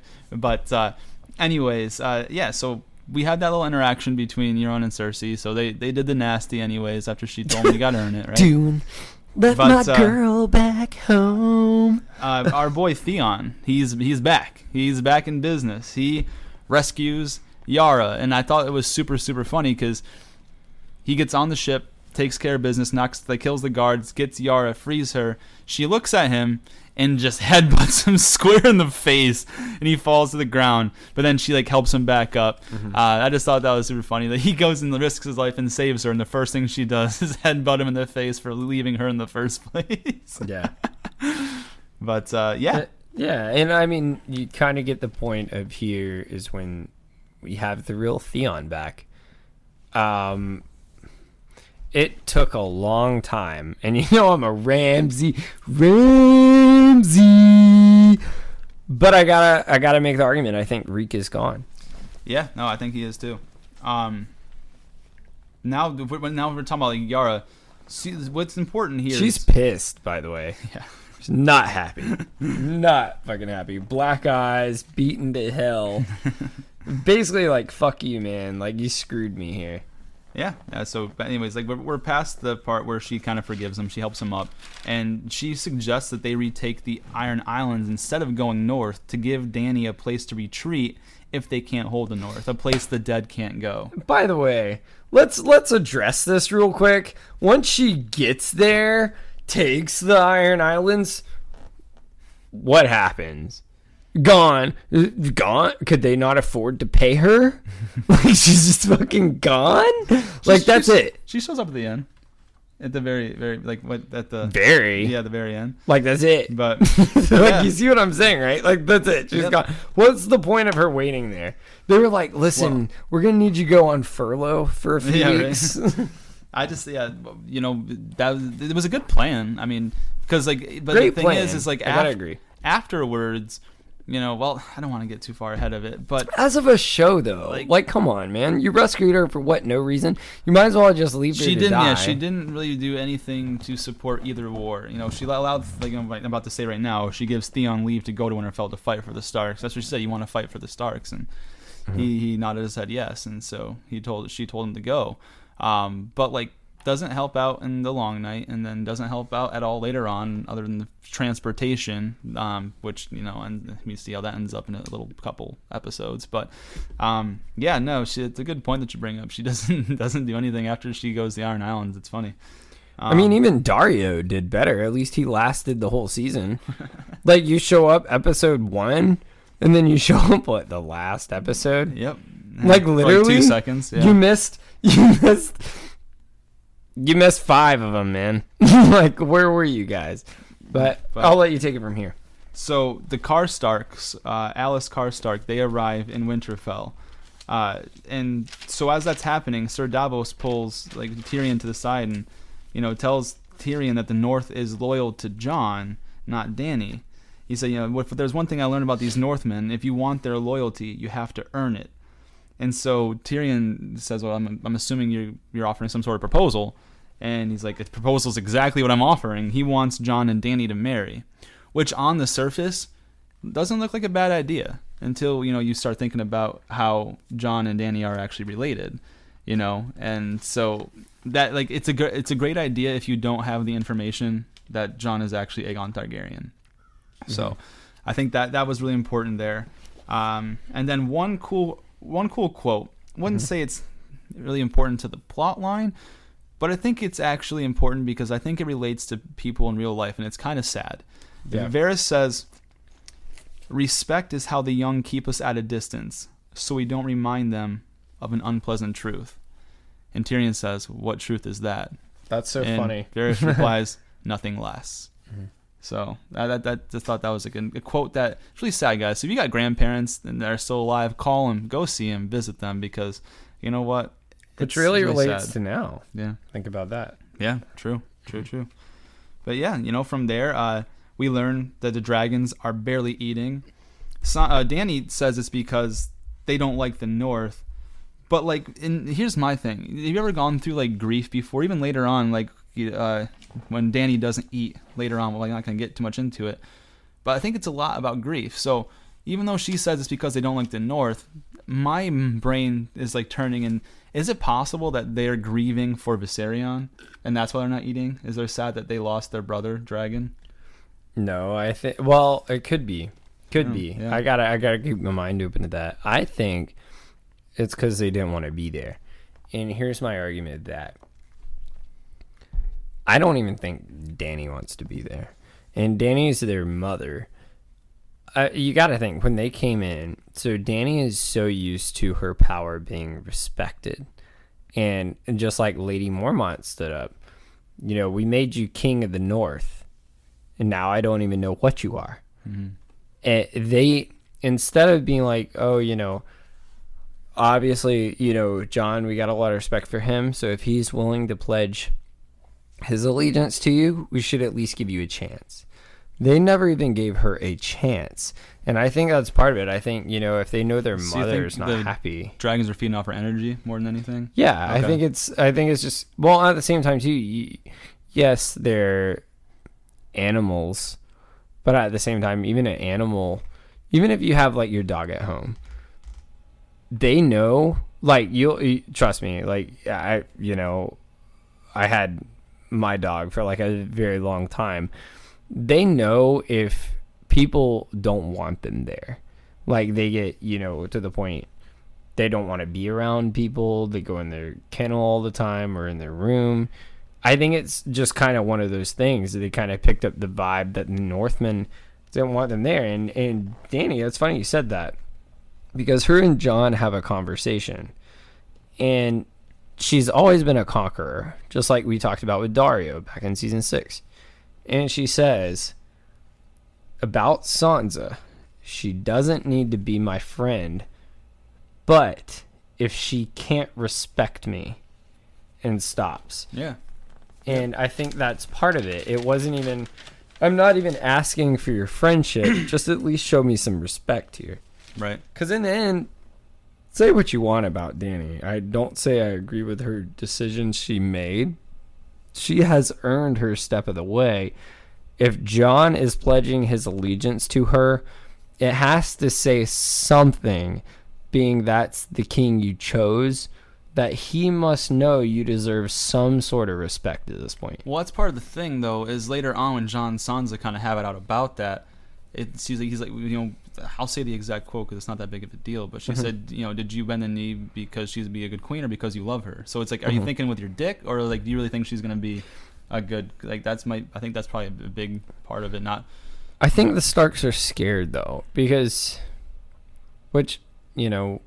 just taking the episode for what it is now, as if we didn't know about Dany's future at all. Sansa, in my opinion, should at least have given Dany a chance. And I don't think she ever gave Dany a chance from the beginning. No, not at all. I know she didn't give Dany a chance from the beginning. And that's funny you said that, because I do want to say, like, just how massive these dragons are. They said they've only eaten 18 goats and 11 sheep. Only. Only, right? So that's crazy. But that was kind of my points. I don't think Sansa, Arya maybe, because Arya has kind of always been that neutral assassin now after the House of Black and White. Dude, that's a great depiction of Arya, a neutral assassin. That's a super cool. That's a super good way of characterizing Arya. Yeah. Which is what they are, which is funny if you think about it. Yeah, faceless men are neutral assassins. I'll let you take it from here, though. But yeah, Dany urges Jon to ride Rhaegal, which is weird because they say that only Targaryens can ride them, and she doesn't know the truth yet. So like, what, like, how did she, like, was that just a mishap, or like, or is that saying that only Targaryens can ride dragons? Is that just not true? Because obviously she doesn't know who Jon is. Jon doesn't know who Jon is. So realistically speaking, you shouldn't have been able to ride the dragon if that, the saying that Targaryens are the only ones that can ride dragons is true, right? So, I mean, well, he could, because we found out about him, but she doesn't know that at the time. Right, exactly. That's my point. But she's the one that urges him to do it. Like, yeah, do this. Like, why would you urge him to do it if you know he can't? Like, so I don't know. I don't know if that's something that was missed, or maybe just maybe that Targaryens only being able to ride dragons just isn't true. Here's a question though. Going back to how we kind of foreshadow what happens, which we're not going to go into that, but just thinking about it, how she's always only really cared. There's that damn fly again. I you guys didn't know about that. But how she's always only really cared about what just leave the fly alone. She wanted. So Dany has always only really cared about what she wanted based on what winds up getting foreshadowed. Do you think she was at in her mind, well, if he can ride this dragon, that's going to be amazing. If he can't, well, that's his fucking problem, because he'll be dead. You see what I'm saying? I don't think like that's not my problem. Like, you're dead. Yeah. Sorry. Have a good life. I'll figure it out.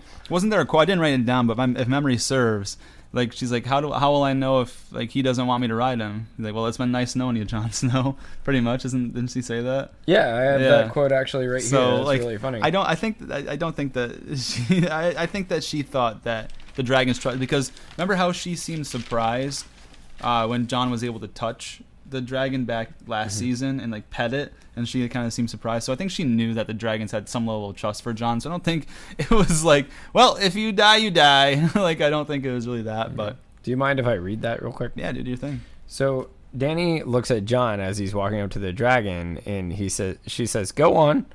And he goes, "I don't know how to ride a dragon." How do you do your little accent? You're really good at it. I don't Know how to ride a dragon or something.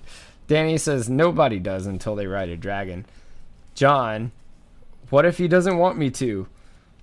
"Then I've enjoyed your company, Jon Snow." Yeah, that's what it was. Right. Maybe it had something to do with that because I didn't write that quote down. But so that it's. I don't think it's.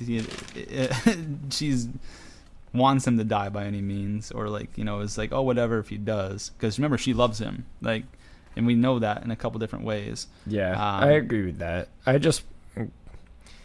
You kind of do wonder, well, if he's the person I think he is, he'll be fine. If not, well, oh well, I should probably get another boyfriend. I think maybe she thought that she'd be able to swoop in and save him if he did fall because she's really good on Drogon. I don't know, maybe. Yeah. That's all like hearsay, right? But so he ends up doing it.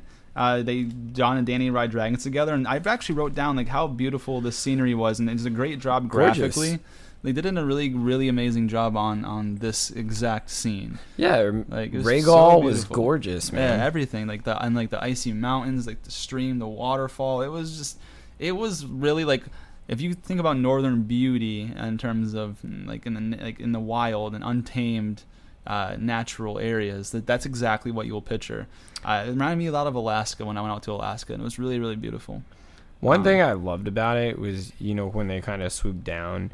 You had Drogon and then Rhaegal, and their tails kind of float back, and Rhaegal, you can literally almost see the wind in his wings, the green, it literally looked like skin. Yeah, it was so dead accurate. We've talked about this a number of times, but no other show or movie or anything with videography has portrayed dragons as beautifully and as I would imagine them as a kid in my head than Game of Thrones. They did an amazing job making the dragons. So keep in mind, guys, this is full CGI. This is full just someone in a computer putting this stuff together. They get down to the details, the little extra humps that aren't scales on them, like you said, the little thin film of skin under there, the little eye flap, like a cat's eye when it has that little thing over before it closes its eye, the teeth, they looked ferocious, man. Dude, they did everything so well. Ferocious, razor sharp. Yeah. Gorgeous. Straight up. By the way, you brought up a good point, though, because I do want to ask this. Because you know how they just kind of hop on the dragon? This is one thing I've kind of always wondered about, the Song of Ice and Fire realm. In Aragon, they had saddles. They have saddles for horses. Why the fuck don't they have saddles for dragons? They had saddles for an Aragon, but that's a good point because scales would rip out the inner side. Right. Inner thing. Remember that happened to Aragon. Good point, bro. I didn't even think about that. You just blew my mind. Just hops on there. Well, hang on. 100%. Because the scales are they're really, really sharp. Remember Aragon? When he was flew the raw. Yes, exactly. Super chafed. Just torn up on the inside. Yeah. Imagine sandpaper just going up against your leg. Ooh, yeah, dude, sandpaper, that sandpaper. Yeah, big dirty. That's the only thing I could really think of to give you an idea of how. I mean, whoever's ridden horses bareback, you know how it's gonna hurt your tailbone. But if you got scales, every movement is rubbing against your leg with no protection.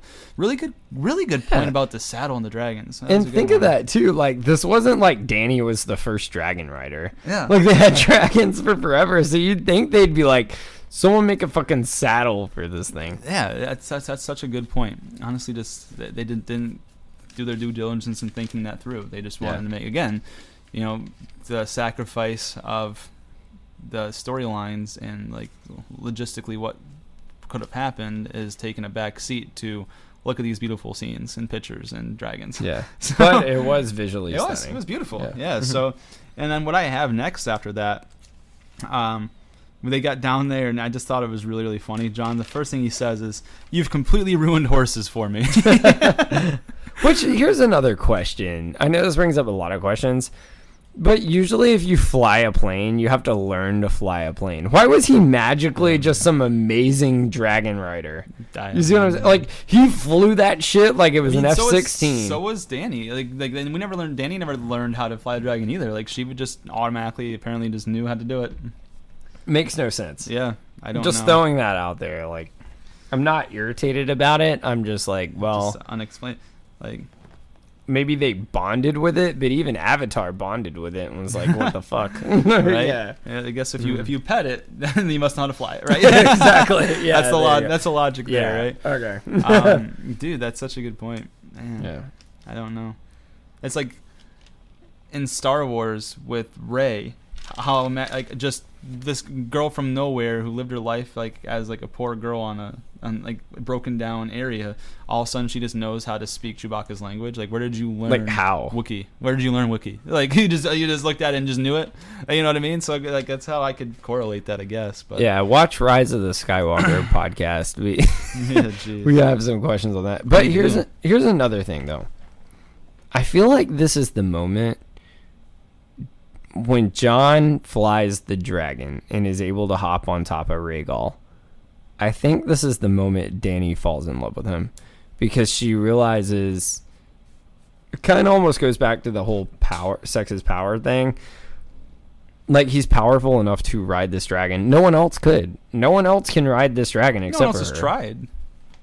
Who else tried to hop on the back? Like, because it's been nice knowing you. Like that's what I'm saying. Like I wouldn't say that. Like, no one else has been able to. No one else has been given the chance. Like, who knows? Maybe Daenerys Harris could have rid the dragon. Like, I don't know. Like, you just never. No one's ever tried. No one's ever wanted to. I don't blame them. I want, like, if I see a big ass dragon, like, I'm not the first one to be like, yeah, I'm gonna try that. Like, if I see other people do it, cool, I'll do it. But I'm not gonna be like, I'll be the first one to try, because I might be the first one to die. So that actually raises a good point. Now that you think of that. But she says something to him. They get to this cave. You want to take it from here? Yeah, I'll say that quote. Because I like this one. Mm-hmm. Go for it. John tells her, it's cold up here for a southern girl. And Dany replies, so keep your queen warm. And I was like, ooh, a little spicy. That's okay. dirty. Okay. Yeah. All right. I was like, that was a line and a half. Man. I actually was going to say another quote. Oh, my fault. You want to get one before that? That was really funny. Like, that was next for me, yeah. No, that was funny because, me and you take these notes and they, like, complement each other. Yeah.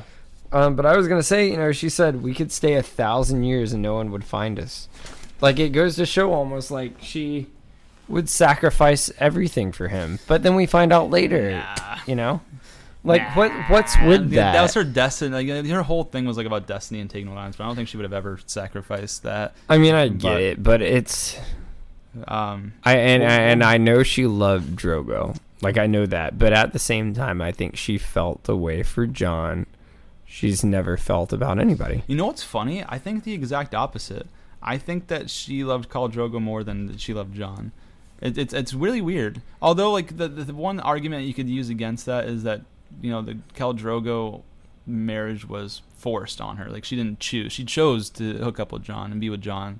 She didn't choose Khal Drogo, but she learned to love him in a very deep way. Sex is power. Remember when I've been bringing that up?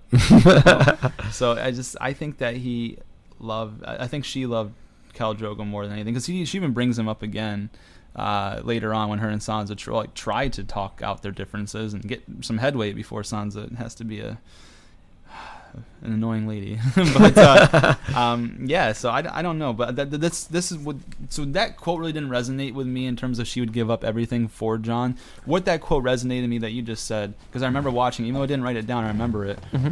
To me, that was almost like a wink back to John's time with Ygritte, because remember he had Ygritte in the cave and said let's never leave, like let's never leave this cave, Jon Snow. So that was almost kind of like that, because they had that cave moment and she's like, we could stay here for 1,000 years and no one would find us. Like, so it's kind of like very similar. It was like a full circle.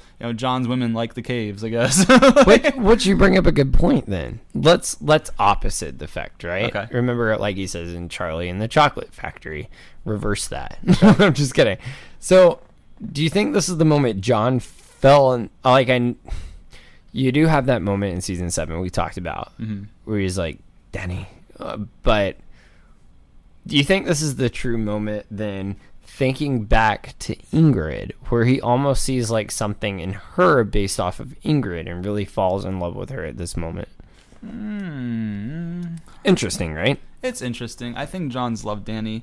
I think when she came back and like saved them from, like, she made it there in time and saved everybody from the dead, and like pulled it, like when he came to and he was laying in the bed, had all those stab wounds, so she kind of saw him at like his purest form there, and she pledged to fight for the North even without him bending the knee. Like, I think that was probably a time, because, like, remember, he goes to her room. She doesn't go to his. Right. Like, on that one, so. Completely agree. Take a shot. That might, no, take but, a shot. Malice in the chalice, baby. Go a little malice in the chalice time. Yeah, so maybe that could have been the point where lust turned into love. I don't know, man, but I just thought it was interesting. Yeah, it's definitely something. It was something to consider for sure. But yeah, so then after the other quote that we just gave too, next thing I have down is Gendry forging dragon glass weapons, man. Yeah, about to go down. It's going down for real. Okay, I'll let you take it. No, I don't have any big quotes here because I didn't think they were really. I didn't think they were super important. But I did say, like I just said, Gendry forging weapons like of dragon glass. He makes the Hound his axe, and the Hound like is insulting him. You know, then Arya makes her presence known. But I'm assuming you've got like the insults and everything that he like said to Gendry. Actually, well. Because I do have the quotes of what Arya said to the Hound after, like, when she kind of made her presence known. Yeah, I do actually have that. I have that, but I didn't have how the Hound was insulting Gendry, what he was saying to him, just because I didn't think it was that important. The Hound insults everybody. Like, that's just what he does, right? I don't know, but if you have those quotes, go for it. But if not, like, I don't think they're that important. I do. I was actually thinking of episode 2. Oh, gotcha. But yeah, I do, because I have everything. But the biggest thing I have here is when Arya and the Hound. Yeah, that's one I've got too. Yeah, I'll let you take that. Yeah, there you go. So and it's so funny because like my first bullet point here is like this is the first time Arya and the Hound see each other since Arya left him to die, and literally the first thing that the Hound says to her is, "You left me to die," and Arya replies, "First I robbed you," and the Hound says, "You're a cold little bitch, aren't you? Guess that's why you're still alive." I thought that was pretty cool. Do you think... Are you going to ask me if he's got feelings for Arya? No, that wasn't what I was going to say. I never thought that. Let's get that real. That's... Well, then again, you say that's messed up, but then let's go back to Ser Jorah. His age difference is something interesting. True. But my point is, I kind of think the Hound sees a little bit of himself in Arya. Yes, 100%. I agree with that. I even think he kind of takes a little bit of a father role for Arya. Like he kind of like has like a parental type of role, because like doesn't he say at some point like when Arya's talking to him here about him fighting Brienne, and like he was saying like I was trying to protect you, like I was so. And I love I didn't put this quote down, but one thing I was thinking of was what he's telling Arya, like you're a survivor, like I forgot what he said. It was something like you're a mean little bitch, or something like you're that. A cold little bitch, aren't cold you? little bitch. Mm-hmm. Yeah. Someone said, "Guess that's why you're still alive." That's it. Yeah. And I think that's kind of like, remember when he was saying, was it season 3? Where it was like, use a fucking great Serial Pharrell. Yeah, no, that was use a fucking great sword. Yeah, that's funny. No, I think that was season 4. Season 4, because it was before it Arya went to, because like that was almost exactly when Brienne found them. It was like a little bit before. She did that a little bit before Brienne found them. Which is funny because everyone's gonna binge all our episodes and be like, I can't believe you didn't know what season it was. Yeah, right. Yeah. It's hard to keep it straight after a while. Mm-hmm. But yeah, so Arya and Gendry see each other for the first time since Melisandre took him. Like these are like the things where we said there's a lot of full circle moments. Everything's kind of coming together all over again. People reuniting for the first time in years. Because when Melisandre took Gendry, this is like back when Stannis Baratheon was still at Dragonstone. He hadn't even gone to the Wall to help out Jon and the Night's Watch yet. So this is the last time she's seen him in years. So. It's funny because he razzes her again about being a lady, and they pick on each other a little bit. But Arya asks him to make a special dragon glass weapon, and you know what?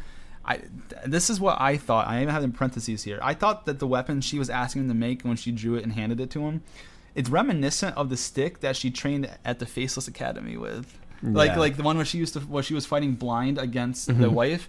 Like it was like just a long stick like that, but at least at the end of this one there was dragon glass to cut. That's badass. I thought it was more. That's a really good point. I didn't even think of that. I think it was supposed to be that. So that's what I had there.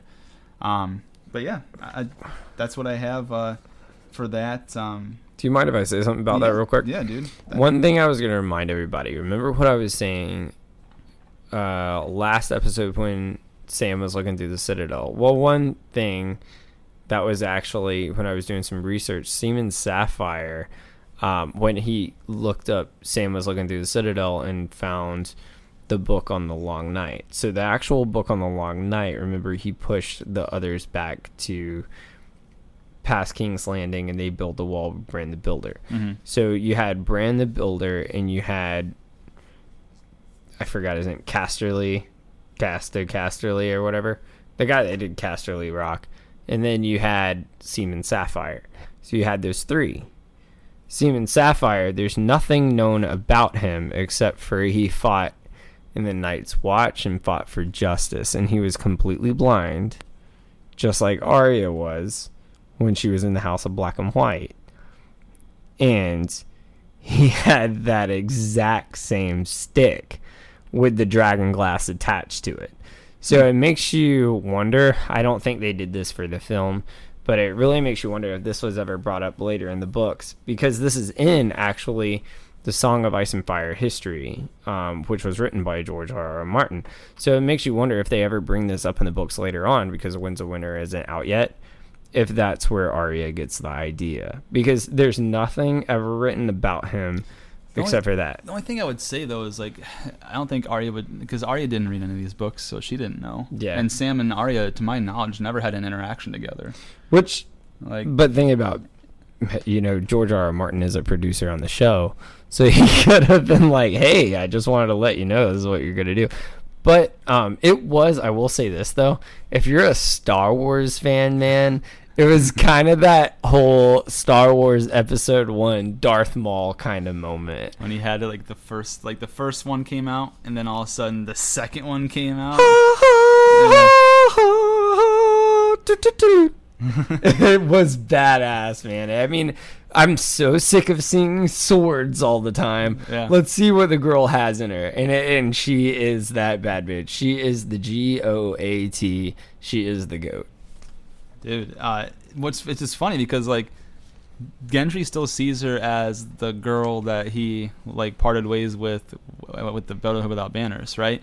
So, like, he doesn't know what she's been through, doesn't know that she's probably the greatest asset that the army has. All Gendry ever did was get tortured. Yeah. That's really all he ever did. Exactly. Made a Gendry, made a ton of weapons too, but yeah. So the next thing that I have, outside of that, Lord Glover writes to Sansa, and he tells her that he and his men are staying in Deepwood Mont, but they wish him good fortune in the war to come. Mm-hmm. So why I thought that was important is because if you guys remember, Lord Glover decided not to join Jon on the battlefield against Ramsay for the Battle of the Bastards. They tried to get him, and then get him to fight with them, and after he refused them, and Jon Snow won, he came to Winterfell and begged forgiveness and pledged their sword from this day until the end of days. Lord Glover will stand behind House Stark, and this little weasel already went back on his word. The first chance he got, the actual first chance he got when they called all banners back to Winterfell, he said that they're keeping their men in Deepwood Mont, which is great point, by the way, because remember when he gave that whole speech vowing to Lady Mormont to support them? Yeah. And then next 2 seasons later, peace, have a good peace. Yeah. Like that girl that breaks up with you instantly because she found some hot dude. I mean, it doesn't happen to me, but it could happen. You never know. But that's my point. Yeah. You see what I'm saying? That's a really good point because it sparks this kind of argument between Jon and Sansa. See, I don't think of it. I don't allude it to that. I don't think that's a good correlation. The way I look at it, that's the moment where somebody does all the work. Then you want to be it's almost like someone gets famous, and all of a sudden now you want to be friends with them. It's like one of your friends that you've known, and you're whatever. Now all of a sudden they're big and everyone knows their name and they're famous, and now you're like, oh man, remember me? Almost like Disney tickets. You have a friend hey, I haven't talked to you since 8th grade. Hope everything's good. Can you get me to Disney for free? All the time. So it's all the time. It's very, very funny. To me, it's what it was. It's okay, we didn't help you out, but now that you are in control of the North, we want to make sure that we're still cool. We're still cool, right? Yeah. And then when like we could be in danger again, it's like, nah, man, you're on your own again. Like, dude, like what the heck? That's exactly what it is. But yeah, I don't know. But John says a quote here. He says, "House Glover stands by House Stark as we have for 1,000 years." And Sansa said, "I will stand behind Jon Snow," is what he said, the king in the north. And Sansa says, "You didn't tell me you would abandon your crown." And Jon says, "I never wanted the crown." So you kind of see this spark back and forth. Sansa's pissed. Like, she's pissed. And I wonder this. And, you know, we've had this in politics before, kind of how you have the vice president that pulls strings on the president. Do you think it's because, and I can go into this further, but Sansa felt like she could control Jon a little bit? No, I think because if Jon ended up being, well, I guess as of right now they don't know who Jon really is, but I think that they would have had, if they had defeated Cersei, he could have made, because the whole thing that Sansa wanted was the North to be its own region without being ruled by a southern king or queen. Mm-hmm. So I think it was more along the lines of, not that Cersei she could control Jon as the king in the North, but like I think all she wanted was the North to be its own kingdom. And now here Dany is threatening that because the North is one of those kingdoms, and you know we actually get into that later on when they sit down and talk about it. So just a quick question for you. Mm-hmm. If there was another queen that came in with more experience as Sansa, and Sansa knew it was someone Sansa looked up to, and she said, "I want to be queen of Winterfell, and I'm going to," do you think Sansa would have supported it? No. That's my point. No, but the thing is, I don't think that's not the issue though. The issue is like this: if Dany legit said these words, "I'm gonna be king of the Seven Kingdoms, but the North you can maintain your independence." Mm-hmm. Sansa's on board immediately. She just did not want like anyone to have control or dominion over the North because of all they've been through. Because I get that. Yeah, so that's what I think. It's just, there's no. Which she kind of screws over her own brother later on. She sure does. How screwed up is that? That's foreshadowing. Yeah. Right. But yeah, Jon even says she will be a good queen for all of us. She is not her father, and Sansa. You know, they kind of go back and forth, and Sansa says, "You didn't tell me you were going to abandon your crown." Like, she always has to have the last word. That's what it's like a child, right? You keep talking to the child, and no matter what the punishment is, you're grounded or whatever. She always has to have the last word. Jon says, "I told you we needed allies." Sansa, "You didn't tell me you were going to abandon your crown. I never wanted a crown. All I wanted was to protect the North. I brought 2 armies home with me, 2 dragons, and a Targaryen queen. Do you think we can beat the army of the dead without her? I fought them, Sansa, twice. You want to worry about who holds the title. I'm telling you, it doesn't matter. Without her, we don't stand a chance." And it's great logic. Yeah. Like it makes sense. You got this, and she just don't care. But with her being so smart, though, like she's, because of all the time she spent from Cersei, she's known to almost outsmart the Lannisters.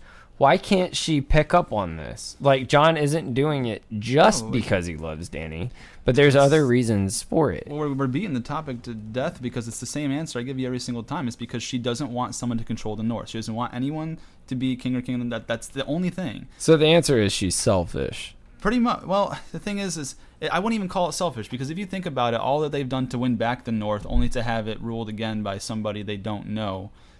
I would be like, I wouldn't want that to happen either. I think she is more. I don't think it's because it's her own desire. I think she's got the best of interest for the people that she of the North. I just don't think she's thinking logically. She's thinking like with her emotions, like, no, we've done all this, like, you know, like we've done everything that we could. We went through all these trials and tribulations, and we're finally all back here. We've got control of our home. Like, that's it. Like no one should, like, you know, stomp on her feet. Like, no, like we're gonna maintain this. Like, you know, we didn't fight all of this, go through all of our struggles just to give up our territory again that we just earned back. So like, I just think she was thinking more emotionally than logically. I see that. I can see that point. But, yeah, I mean, and so did you have that next part to that? Oh, I have all of it. Yeah. You want me to say it? Sure, if you want. Yeah. So, because you got to the part where he said that, you know, without her we don't stand a chance. That's the last word that she said. Yep. So. Hold on one second here. Yep. So John says, "Do you have any faith in me at all?" Sansa, "You know I do. She'll be a good queen for all of us. She's not her father." "No, she's much prettier." Once again, having the last laugh, trying to. "Did you bend the knee to save the North, or because you love her?" And you know what's fucked up about this? Like, John could have answered immediately and like, save the North, obviously, but like he doesn't answer and he doesn't get a chance to answer. Like it, like someone like interrupts them. I think it was both. I think it was almost more John did love her because he didn't think. I think he did it to save the North, because remember, he was fighting her the whole way at Dragonstone about it. I think he really truly believed that she was the. And it's true. Like without Dany, they don't serve. Well, I don't want to ruin anything. I think it was that moment in season 7, though. Like you said, I think he saw Dany broken after Viserion died, and I think that was the minute he felt feelings towards her. Yeah. But cool. To be the full, to just to say, like, I think the North was always his main goal, was to protect the people of the North. I don't think it was because he loved her. I think like the love gave it an extra like additive to it. But anyways, you know, now back to Dany. Like, you know, she finds Sam Tarly to reward him for saving Jorah. And it's funny because, like, Sam, like, his big crime, because he you know, he was, it's not too much trouble. I'd request a pardon. And she said, for what crime? And for stealing books from the Citadel and the sword, like, from his family. I stole some books. Yeah. I stole and it was, you know, and it was funny because, like, you could see how silly it was, like, that no one was gonna give a shit about that anyways, because, like, you know, Dany and Jorah look at each other and they kind of like do like one of like oh, like, what a cute guy, like what an adorable boy, you know, one of those type of things, like, you know, so she, you know, he wants a pardon for stealing books from the Citadel and stealing Heartsbane from his father, like the sword that was in, like, their name for generations. And unfortunately, we get to a really sad Randall part. Tarly. Yeah. Do you have the quotes? I didn't this is just off the top of my head, but yeah, she says not Randall Tarly. Mm-hmm. And, you know, he basically says yes. And he was like, yeah, I mean, you know what happened? And she says he refused to bend the knee and tells him she executes him. And then he says, well, at least, yeah. Right. He's like, well, at least I'll be allowed home. And my brother is like the Lord of Horn Hill. And she goes, your brother stood with your father. Like, how messed up is it? Could you imagine finding out at that point in time, like, he was already fighting back tears for his father, who he like had no love for, he hated Sam. Like, his father like treated him like shit his entire life. Like, he was already having like holding back tears from that. Then learning his brother, who's actually been good to him, died too. Like, dude, that was heartbreaking. And that's my exact words on my notes. It said, Dany tells Sam about the fate of his father and brother, and it elicits a big emotional response from Sam. Like, he basically asks, like, his can I leave? Like, I need to have some space. I mean, you can see Sam's broken here. I mean, this is just like, you know, if you've ever lost a family member, but he finds it out so fast. And even worse, like, you know, he was really respectful to Dany. He was even like, my queen. And she said, is this the person that, you know, are you the maester that saves Ser Jorah? There's got to be something I can do to reward you. AKA kill your family. Kill your family. And it goes to show, you know, no matter how broken your family is, you always have love for your family. Yeah. Couldn't put it better. Yeah. True. But yeah, now Sam goes outside to get that air, and he sees Bran. And Bran tells him that he's waiting for an old friend. Like, what are you doing out here? He's like, waiting for an old friend. Who do you think he was referring to? Sam? Or do you think he was referring to somebody else? Because I have it who I think he's referring to, but I just want to know your thoughts on it. Because when he said that, when he came outside and he's like, what are you doing out here? And Bran said, waiting for an old friend. Who do you think he was talking about? Jamie. That's why I have to. Oh, yep. Bang, bang. 100%. I don't think I don't think it was supposed to, like, I think it was meant to mess with the audience and have them thinking like, oh, like he knew Sam was gonna be there. Yeah. So like. But here's the question: was Jamie wasn't even a friend though? But like that's the funny part is that like it's ironic. Yeah, that's what I was thinking. So that's why I 100% think that he was because he it shows in the next episode. Exactly. I'll let you take it from here, man. This is your moment. Full circle from here. I love big full circle here. So, because here's the thing is like they led us to believe that Bran was waiting for Sam because they pick up the conversation about Jon's heritage. He goes, Bran tells Sam he needs to tell Jon the truth, and then like Sam says, well, you're his brother, shouldn't you tell him? And Bran said, I'm not, because he's not really his brother. So that's the one thing. And he says he trusts you more than anyone. Now's the time.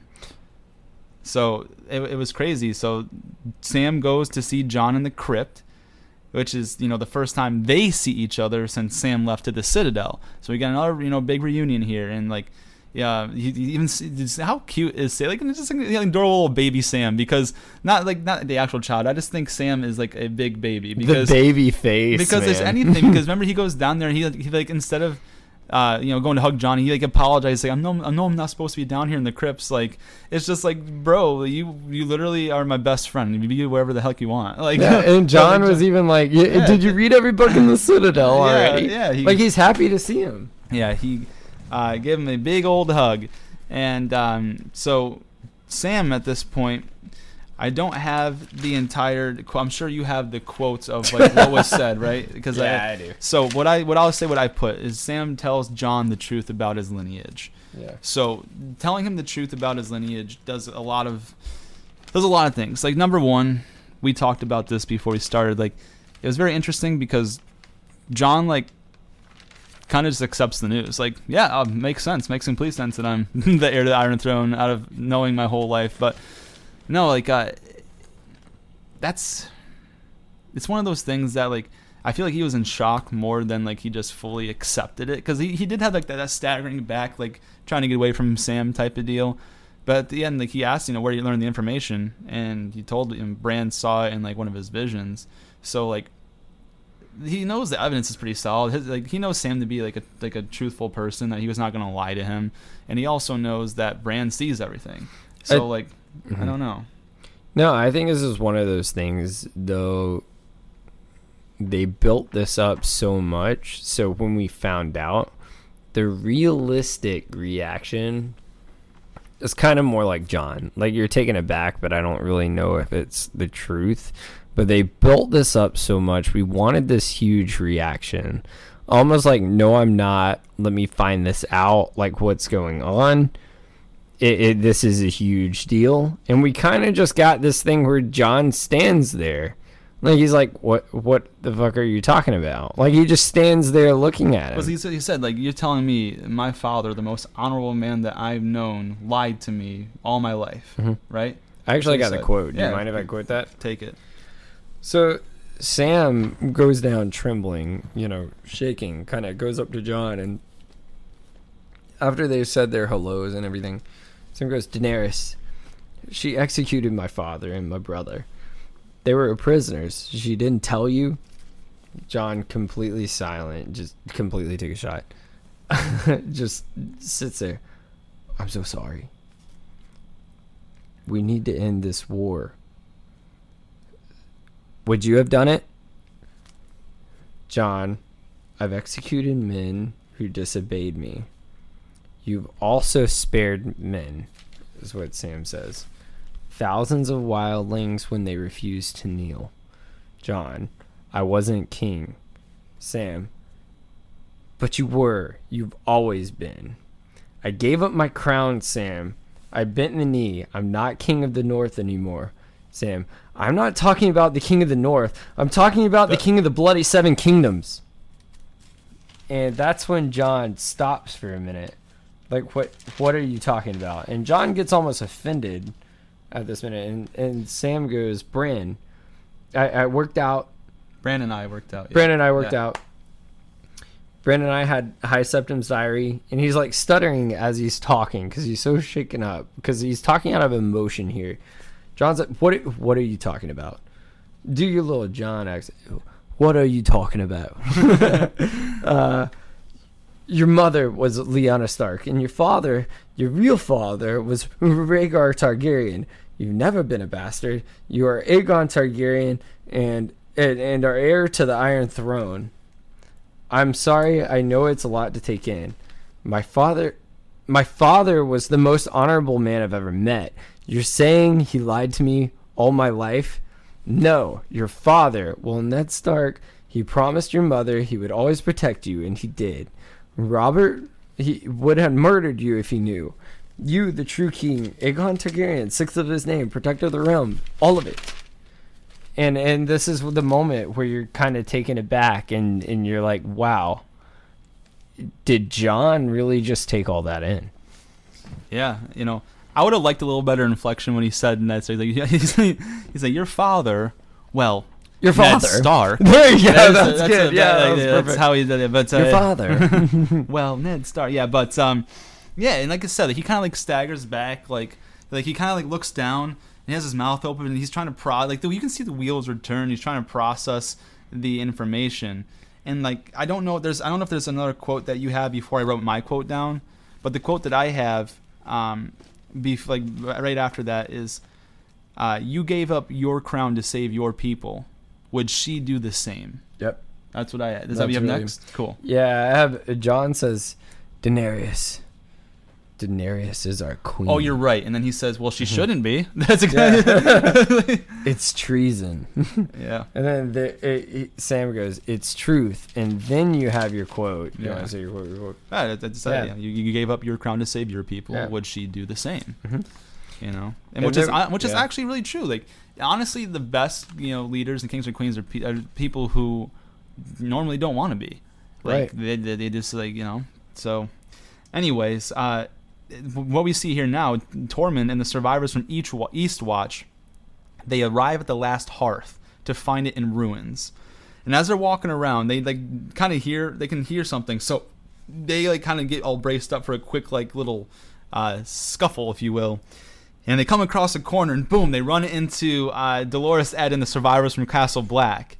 And so, they asked me, did you find anything? And unfortunately, they did. So Edd takes them to the Great Hall, and we see small Ned Umber staked through the heart, pinned to the wall, while other body parts are pinned around him, making the White Walkers formation and sign, which again, that never gets explained. I'll complain about that more in the summary. But it's the same sign that we saw from season 1 that after when the the exact opening is the opening scene where we see the White Walkers take the guy's head off, and what they saw that big formation, the same formation, and we saw it again at the Fist of the First Men with the horses' bodies. We saw that same formation again. They never explained it, but anyways, you got to see that same formation on the wall with that little freaking boy, which is kind of heartbreaking. This 8-year-old stabbed through the heart, pinned up against the wall, dead, while other people's body parts are just pinned on there around him. Which my question is what in the fuck were the White Walkers doing where they just had the time hey,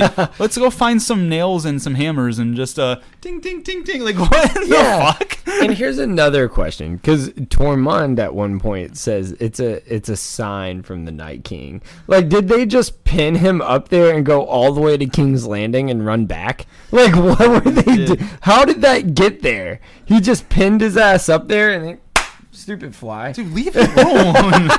Anyways, they just pinned his ass up there and then came all the way back from King's Landing to pass the wall where they were at originally. Wait, King's Landing? White Walkers aren't... Or not King's Landing, where you're at, Winterfell. So Winterfell, you go all the way back to where you just passed the wall after you pinned him up to the wall? Does that make any sense? I think this is what happened. So they break through the wall, right? The Army of the Dead, they break through the wall. The last hearth is the first house, the first major house that's closest to that. So they've got to go through the last hearth to get to Winterfell. So that's what happened. They came down, they did their shit at the last hearth, and then they started making their way towards Winterfell. Got it. So that's where it is, like, map-wise. This scene is horrifying, by the way. It just sucks. Like, dude, like, but I want my question answered. What Army of the Dead people were like, hey, let's grab a hammer and some nails and ding, ding, ding, ding, ding, ding. Let's get all these. Because if you see it, you can see, like, the stakes through the people's body parts. Like, they've got, like parts of arms and legs on there.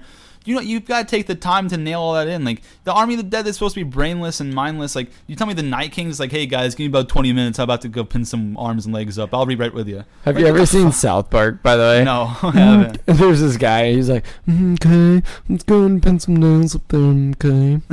Anyway. It just doesn't make any sense to me. Like, how are they going to... who's like the builder? Who's the carpenter of Brand the night builder. of the fucking like the Army of the Dead? Like hey Wallace, you want to get that hammer and nails and put them body parts up there? Like, you know what I mean? Like, it just doesn't make sense because like these are Army of the Dead. They're supposed to be mindless outside of the Night King himself and maybe the generals, but like I said, what they do, like, hey, let's just pause, you take a quick break on our walk, and we'll just nail some body parts. Well, here's my problem. How the fuck did they get in the building and no one knew, and then they walked all the way back out of it?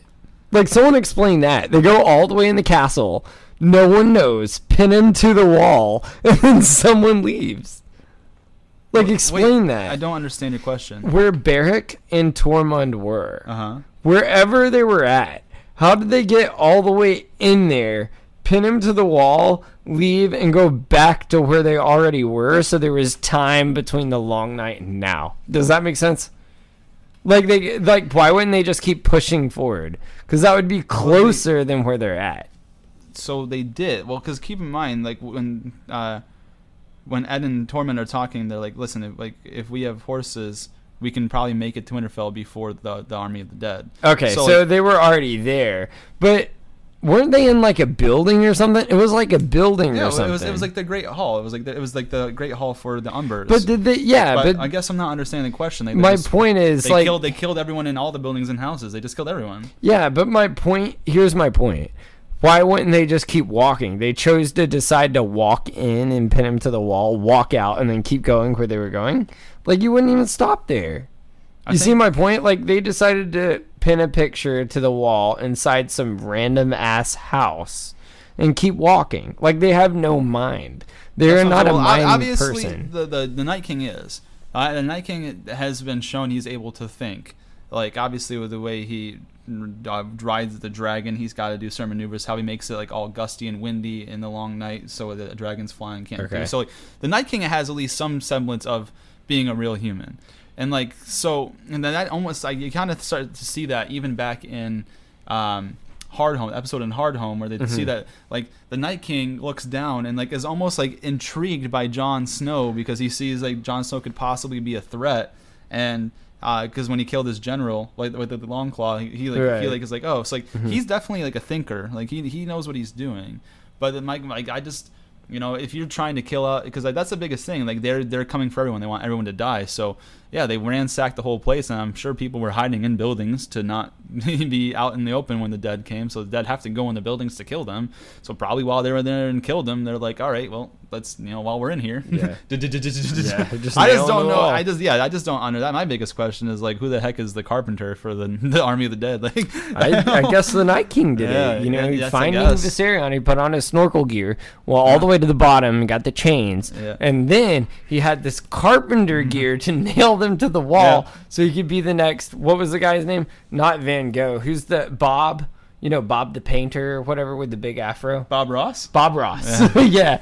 Anyways, though, nice, beautiful arrangement here. Yeah, but this scene is horrifying, though. You have the blood, and then what happens? You have that big shriek. Ah! Ned Umber, that's actually really good. No, Ned Umber comes back as a white, and Beric stabs him and burns him, making the symbol rise up in flames too, which was kind of pretty cool. And then the last thing that we see before we close out episode 1 is we see Jaime arrive in Winterfell, and he lays eyes on Bran in fear as they see each other for the first time since Jaime pushed him out of the window in season 1. Yeah, like, that's pretty badass. So yeah, and then yeah, I mean, Episode 2 is A Night in Seven Kingdoms. This is kind of a big, So let's see here. definitely a big full circle episode. It is. It is indeed. Let me find my little place that I was. Yeah, we can push through this one. We'll give you episode 2. We'll make Yeah. it through it. So I'm trying to find where my. There it is. There it is. But I want to make sure. I've So got it right. Jamie's standing in front of the people of the Winterfell. And Dany has a big monologue here. Got it. Do you mind if I say the monologue, or you want to do it? Oh, go ahead. She says, "When I was a child, my brother would tell me a bedtime story about the man who murdered my father, who stabbed him in the back and cut his throat, who sat down on the Iron Throne and watched as his blood poured onto the floor. He told me other stories as well about all the things he would do to that man. Once we took back the Seven Kingdoms and had him in our grasp. Your sister pledged to send her army north. Jamie, she did. I don't see an army. I see one man with one hand. It appears your sister lied to me." Yep. Now we have a problem. We sure do. And Jamie tells her of Cersei's deception and how she used the moment to acquire 20,000 fresh troops and 2,000 fresh horses. So she asks, well, why are you here? He said, I promised to fight for the living. I intend to keep that promise. And then here we go again. Tyrion's been made to look real stupid as of late. Like, bro, Tyrion had the idea of, ferrying the Sand Snakes back from Dorne to have, the Dornish and then Highgarden attack King's Landing. Tyrion had that idea. Well, he got outsmarted in Dorne because Euron Greyjoy, is a badass fighter at sea. And then he got outsmarted again at Casterly Rock because they just gave up their home and he didn't think that would happen and they burned all the ships. So, and then now Tyrion encouraged Dany to trust Cersei. Like, Tyrion's made some real big mistakes and he's been made to look real stupid as of late, which is interesting because he's actually like really, really smart. But even before that, he made mistakes in Meereen. They're trying to promise the slavers, like, yeah, we'll give you 7 more years of slavery before you come up with a new system and make yourself some money. And that came back to bite him in the ass too. Like, he's been made to look real dumb, where when he was handed the king and when Joffrey was king and Tywin gave him that letter, he was awesome in his role. He did a really great job. And then, like, I thought, well, you know what? He's just used to how his civilization is, so he's not good at ruling in Meereen because he doesn't know the people. So that makes sense. But now, over here, he's getting his ass kicked by Cersei and Jaime, and it's just funny how he's been looking really, really silly lately. And it really is starting to break Dany's trust with Tyrion because he's put all his she's sided with him multiple times, like, I'm gonna take your side on this and we're gonna do it your way. Yeah. And is it twice now he's already gotten outsmarted, because you had where Alaria and the Greyjoys, Dorne and then Casterly Rock was and twice, Casterly and Rock, then that was Cersei's twice. The third. Cersei's Yeah, the and third. Cersei's the Like, third. So yeah, she's gonna bring her troops north. We can trust her. Not. Can you even say he's being a good hand at this point? Like, he's fucked up 3 times. Yeah, I know. Like, you fucked up the midterm and the final and it's exam. not even like small fuck ups too, dude. They lost the majority of the Dornish army and like all of their leaders. All the Sand Snakes are now dead or captured. Like, so we lost Dorne. All of Highgarden got fucked up. We lost Olenna. Like, dude, he's cost them like big key houses and players in this war. Like, think about it. Like, honestly, this sounds very rough, but when you're in that position, it's like the vice president. You know what you're taking on. Yeah. Alaria, Tyann, Obara, and Nymeria's death is on him. Mm-hmm. And Olenna. And Olenna. Like, that's all on him. Yeah, because that's what he did. He marched all the Lannister army to Highgarden instead of staying and trying to hold Casterly Rock. Was what Jaime did. So, like, dude, he's been getting fucked up. And I do want to read this quote by Jaime real quick, right before you said that, just because it shows, like, how screwed over how screwed the Lannisters screwed them. I hate to say it that way, but Jaime says, She lied to me as well. She never had any intention of sending her army north. She has Euron Greyjoy's fleet and 20,000 fresh troops. The Golden Company from Essos bought and paid for. Even if we defeat the dead, she will have more than enough to destroy the survivors. Like, think of how bad the Lannisters have screwed her. Which let's put an asterisk, a star next to that, because remember what I told you yesterday about like the size of her army when things happen.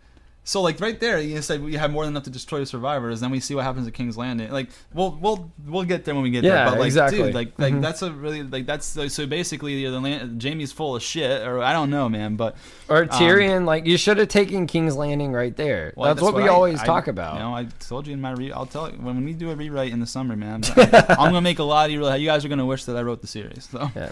But. Yeah, so then Bran uses Jaime's words against him, because remember, like, right, this is a full circle moment. Back in season 1, right before Jaime pushed Bran out the tower window, he looked at Cersei and said, "The things I do for love," and tossed him out the window. And Bran right here looks at him, and Bran says, "The things we do for love." Like, it just used his own words against him 8 years later, which is kind of dope. But then we have Brienne. She vouches for Jaime, which is pretty nice. I mean, wasn't really taken back by that. It seems pretty normal. They have mutual respect for each other. And the thing is, like, they really wouldn't need Jaime. Not so much because he's a good warrior anymore. He's not the best fighter. He's got one hand. He's kind of half of what he normally like was. But the thing is, he's got a lot of experience commanding forces. So like that's the biggest thing. Like, he's a good leader on the battlefield, even though he pledges himself to like fight underneath Brienne. But at the end of the day, like, he has a good mind for it. Because remember when they came up on the phrase when they were trying to retake River Run from Brynden the Blackfish? Right. He's like, we just came up uncontested. He's like, and remember Bronn said that funny line? He's like, good thing we're friends or we'd be fucking you in the ass right now. like dude, straight up. So I do want to say this too, because at this moment you're starting to see Dany is questioning whether Tyrion is sticking up for his family and making decisions to save his family. And I do want to read this quote real quick because it proves it. I think we knew that, but yeah. But go ahead. What does it say? Tyrion says, "Your Grace, I know my brother." And Dany says, "Like you knew your sister."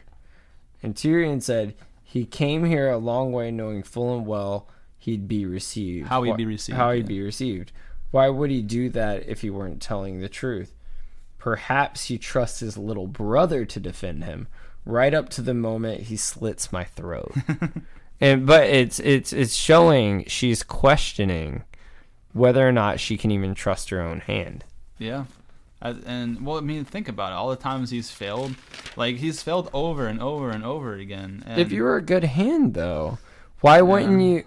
I get it. I completely agree. I don't think innocence should die. But if you're a good hand, wouldn't you strategically give the best option to get a victory? The thing is, like really, Tyrion's thoughts, those were good ideas if his opponents did what he anticipated them to do. The thing is like, they didn't do what he anticipated. Like, that was a really good plan to go to Dorne and bring them back, and then have Highgarden come down and kind of be like the hammer and the anvil in King's Landing without even having to use a Dothraki or the Unsullied. Because it's like Westeros fighting against Westeros. Like, we've got two big houses that declared for a foreign queen. Because that was the biggest thing, is they didn't want it to seem like this foreign queen's coming over to take over their lands with like foreign soldiers. Like, hey, no, there's people here in Westeros that want her to be queen too. So that way, like, it would make the ones who are on the fence side more towards her. So like, they're good plans. He just got outsmarted. That's what it is. Like, but anyways, another thing I want to mention too is Sansa just like peeps up out of nowhere. Like she kind of like undermines Dany a little bit. And like, basically, yeah, it goes back to the whole like, she's threatened by Dany, I would say. Like, she's trying to show that she still has power here in the North, and so like, she jumps up and says, "Well, you know, I know Brienne. Like, she's like the most honest person, loyal person I've ever met. So like, yeah, if you vouch for him, Brienne, like, I'm in." Like, and Dany's like, "Bitch, no one asked you to talk." Like, I'm sitting here trying to I'm the queen. I'm trying to make a decision. But she gives like Sansa a look, and then like. And then finally, like, she looks over at Jon, and she's like, "What do you think?" They asked Jon his opinion, and Jon's like, "I think we can eat every man that we can get." Yeah, you know, and so and she's pissed. Yeah, Yeah, it's funny because like then Sansa disrespects Dany again by like when they stand up. Sansa leaves first. Yeah. Like you're supposed to like wait for the queen to make the move, and Sansa just gets up and just walks, and she looks at him, and then like she looks to Jon to be like, "Yo, you better get your sister." And Jon won't even meet her gaze. Jon looks right down and walks straight out. Yeah. Too, because at this point in time, he now knows who he really is, and he hasn't figured out how this is going to all work out, and he's been trying to avoid Dany. And I think a lot of it, too, is he's kind of grossed out because he realized he's been hooking up with a relative of his. Because you think about it, all the times that she's tried to come on to him after he found out who he is, he couldn't, he was never in the mood. Like, he could never do it. Right, exactly. Like, he could never do it. Yeah, because that's like, not their thing. Remember in episode 5 of the season? Like when she has the quote, "Let it be fear," then, because like when they were she was trying to get him there, like he couldn't do it. Like he was trying to like get hot. So I think it's like he's kind of grossed out. I think that's what it is too. Because remember, the Targaryens didn't care. Yeah, they've been marrying in their family for generations. Which that goes to a point. Like I don't see why it would even matter if they got married, because Cersei and Jaime start fucking, but like no one cares. But the thing is like the words Varys says. It's funny because this is after. This is, again, guys, getting a little bit ahead of ourselves. But remember, Varys says, like, is marrying your relative a common thing in the North? Trying to get Tyrion to realize, like, yo, our proposed marriage between Jon and Dany isn't going to work. Like, you know, like, that's why, like, his exact words, like, is marrying your relatives common in the North? No, it's not. So, like, that I think that had a lot to do with it, is that he's kind of, like, grossed out. And, like, because I don't believe they ever get intimate again. Like, outside of, like, some forced kissing, they never get intimate again until the last time you see Jon and Dany together on screen, which we won't get into yet. But yeah, I think that also goes into brokenness and trust for each other, which we'll talk about later. But you know, and then Brienne kind of comes up. Well, Brienne, we already did Brienne. We already did she vouched for Jaime. She vouched for Jaime. Yeah. There's a big quote here, though. But you know I'm a quote guy. But this actually is a pretty big monologue, because it goes to show this is how Jaime winds up getting Sansa's support. That's what I'm saying. Like you know, she vouched for him, and Sansa's like, hey, listen, I trust Brienne, so like if you're cool with her, you're cool with me. It was kind of that way, but there is a big point here. And the big point here is, so I'll skip over part of the big monologue. Yeah, tell me what. Like, go ahead and do it. But here's the big quote: it's ironic almost.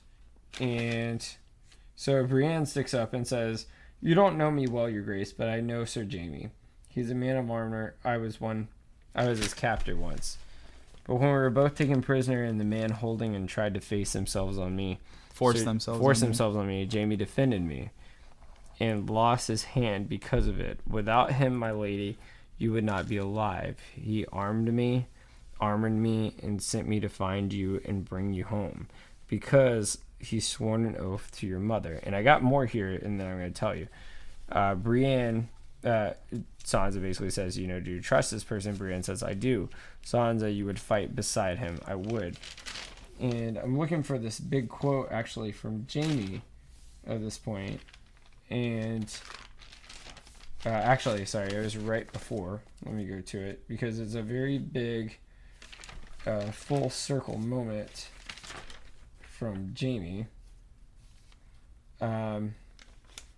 And of course I just had it, and then you know that moment you lose it. Here it is. So Jaime says, because this goes beyond loyalty, this is about survival. And he looks at Brienne. Remember when she says this goes beyond loyalty, houses, and oaths in season 7, and it's something he stole from her. But at this point too, I think Dany is starting to side with Jaime a little bit, which Sansa is the only reason she comes around. But because, you know, they were forcing herself on Brienne, almost like how Dany was raped and defiled, he forced her off. And then also, Brienne says Sansa owes Jaime a debt because of what the oath was with Catelyn. So I think that's where both of them at this point decide to let Jaime stay, live, much less stay at this point. That's why that's important. I can see like one of the two of those things because no one saved Danny from getting raped, so it's an interesting correlation. No, but remember that's what kind of drove her to be what she was. Yeah. So after that, the whole room scene, and we go back out to Arya. She goes to the forge and sees Gendry, who's like really hard at work. And it looks like she's a little warm for his form. Like she's like almost licking her lips, like, "Hey, look at that boy! Look at that buff guy with the hammer in his hands there." Trying to get her fuck on. Dude, she definitely was giving him the eyes. That's for get my fact. fuck on. So Gendry is trying to talk Arya into not fighting, which is hilarious to everyone who's been watching this series because Arya is like probably, if you think about it, maybe outside Jon, I guess, like the best fighter there is, and you can make an argument that she's better than Jon, so it's just really interesting how, because Gendry doesn't know, when Gendry left her, she was this small little girl who wasn't afraid of anything, but like she couldn't really do anything and couldn't defend herself or save like anybody. She was a small child basically, and so he'd never seen her growth, and so he tries to talk her into not fighting and to stay in the crypts. And he doesn't realize that he's not the same girl. She's not the same girl he knew back then, or how important she's about to be. So, I think for my biggest thing, because we're about to get into a really big quote here, which could really catapult our opinions for season 8 and like the ending, but she has to almost like prove herself, which is ridiculous because she's been proving herself like this entire time, right?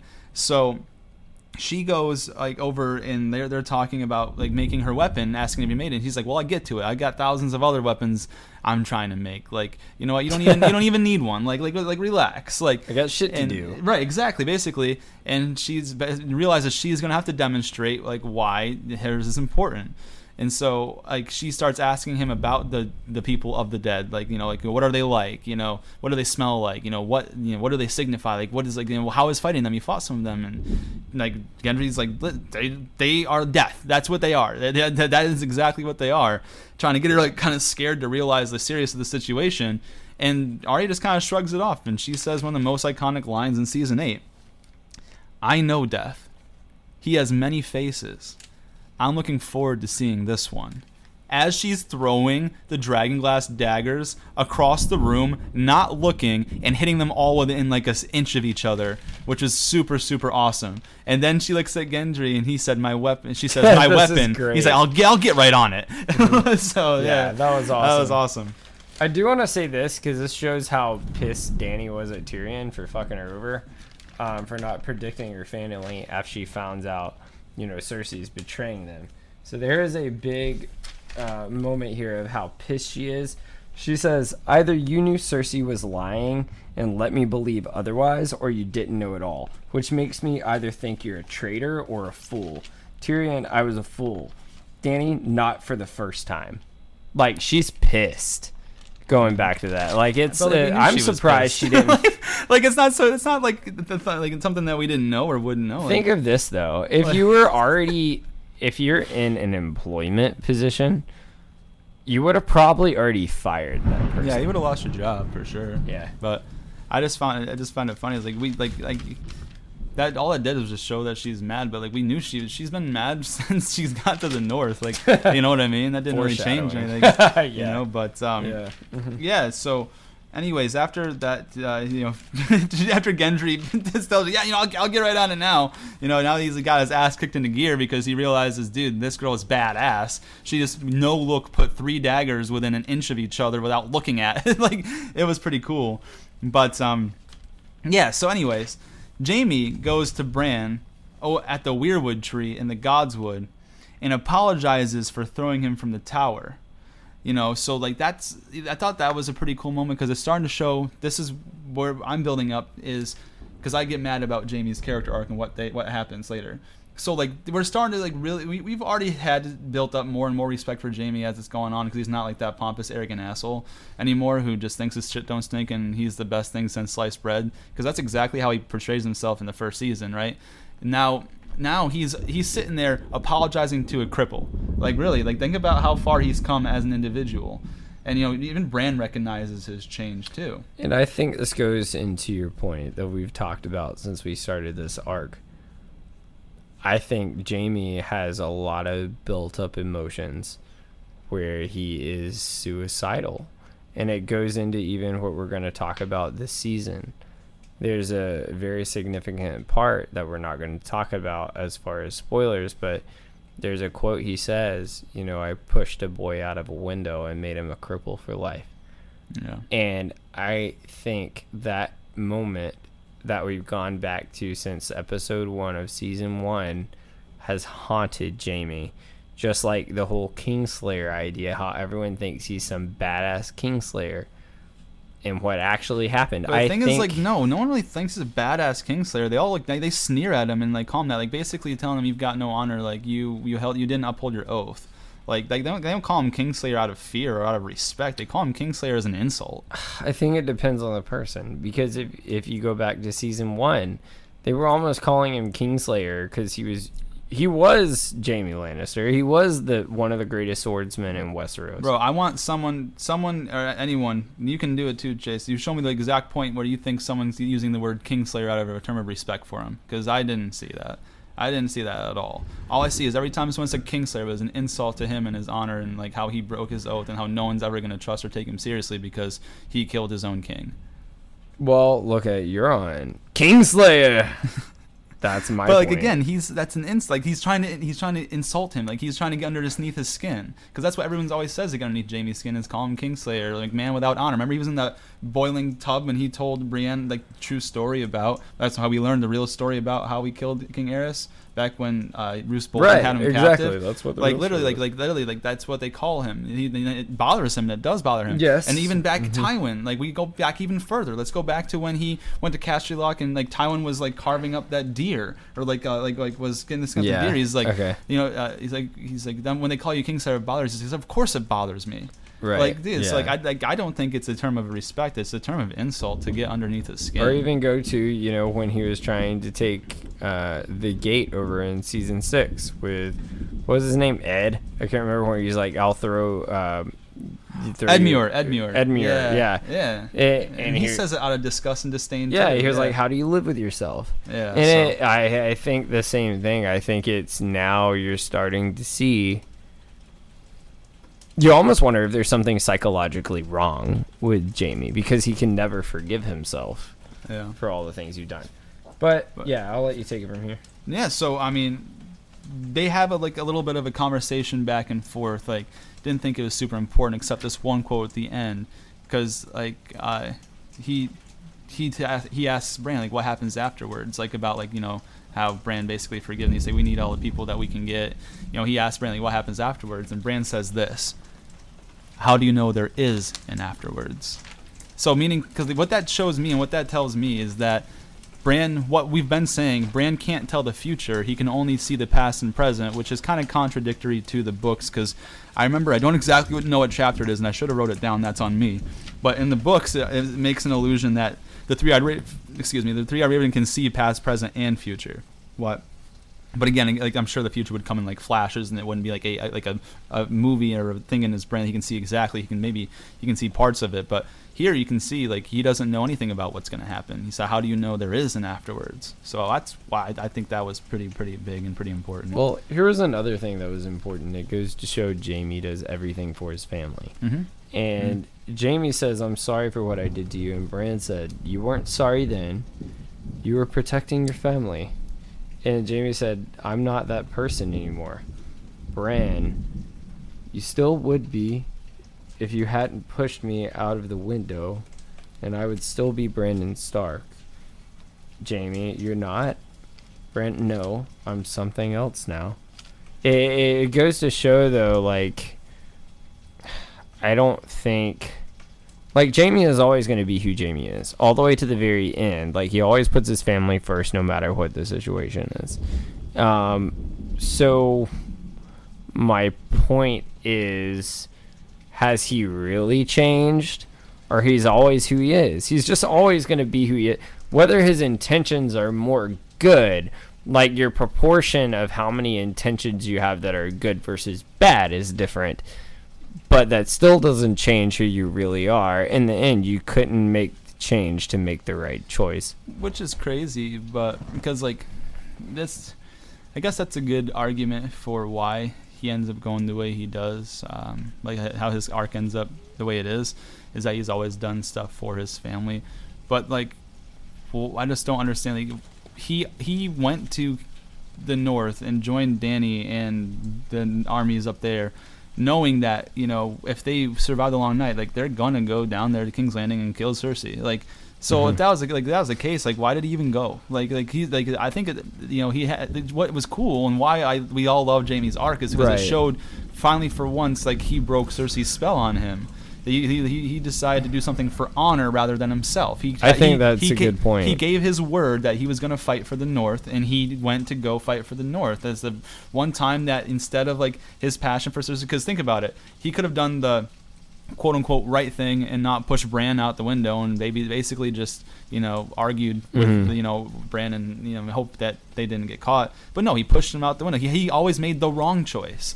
And this was the time where you're like, wow, he made the right choice here. That's good. That's why it just bugged me. But. No, I gotta say that's a very good point, because he makes a difference here. Because I was even playing intellectually in my head.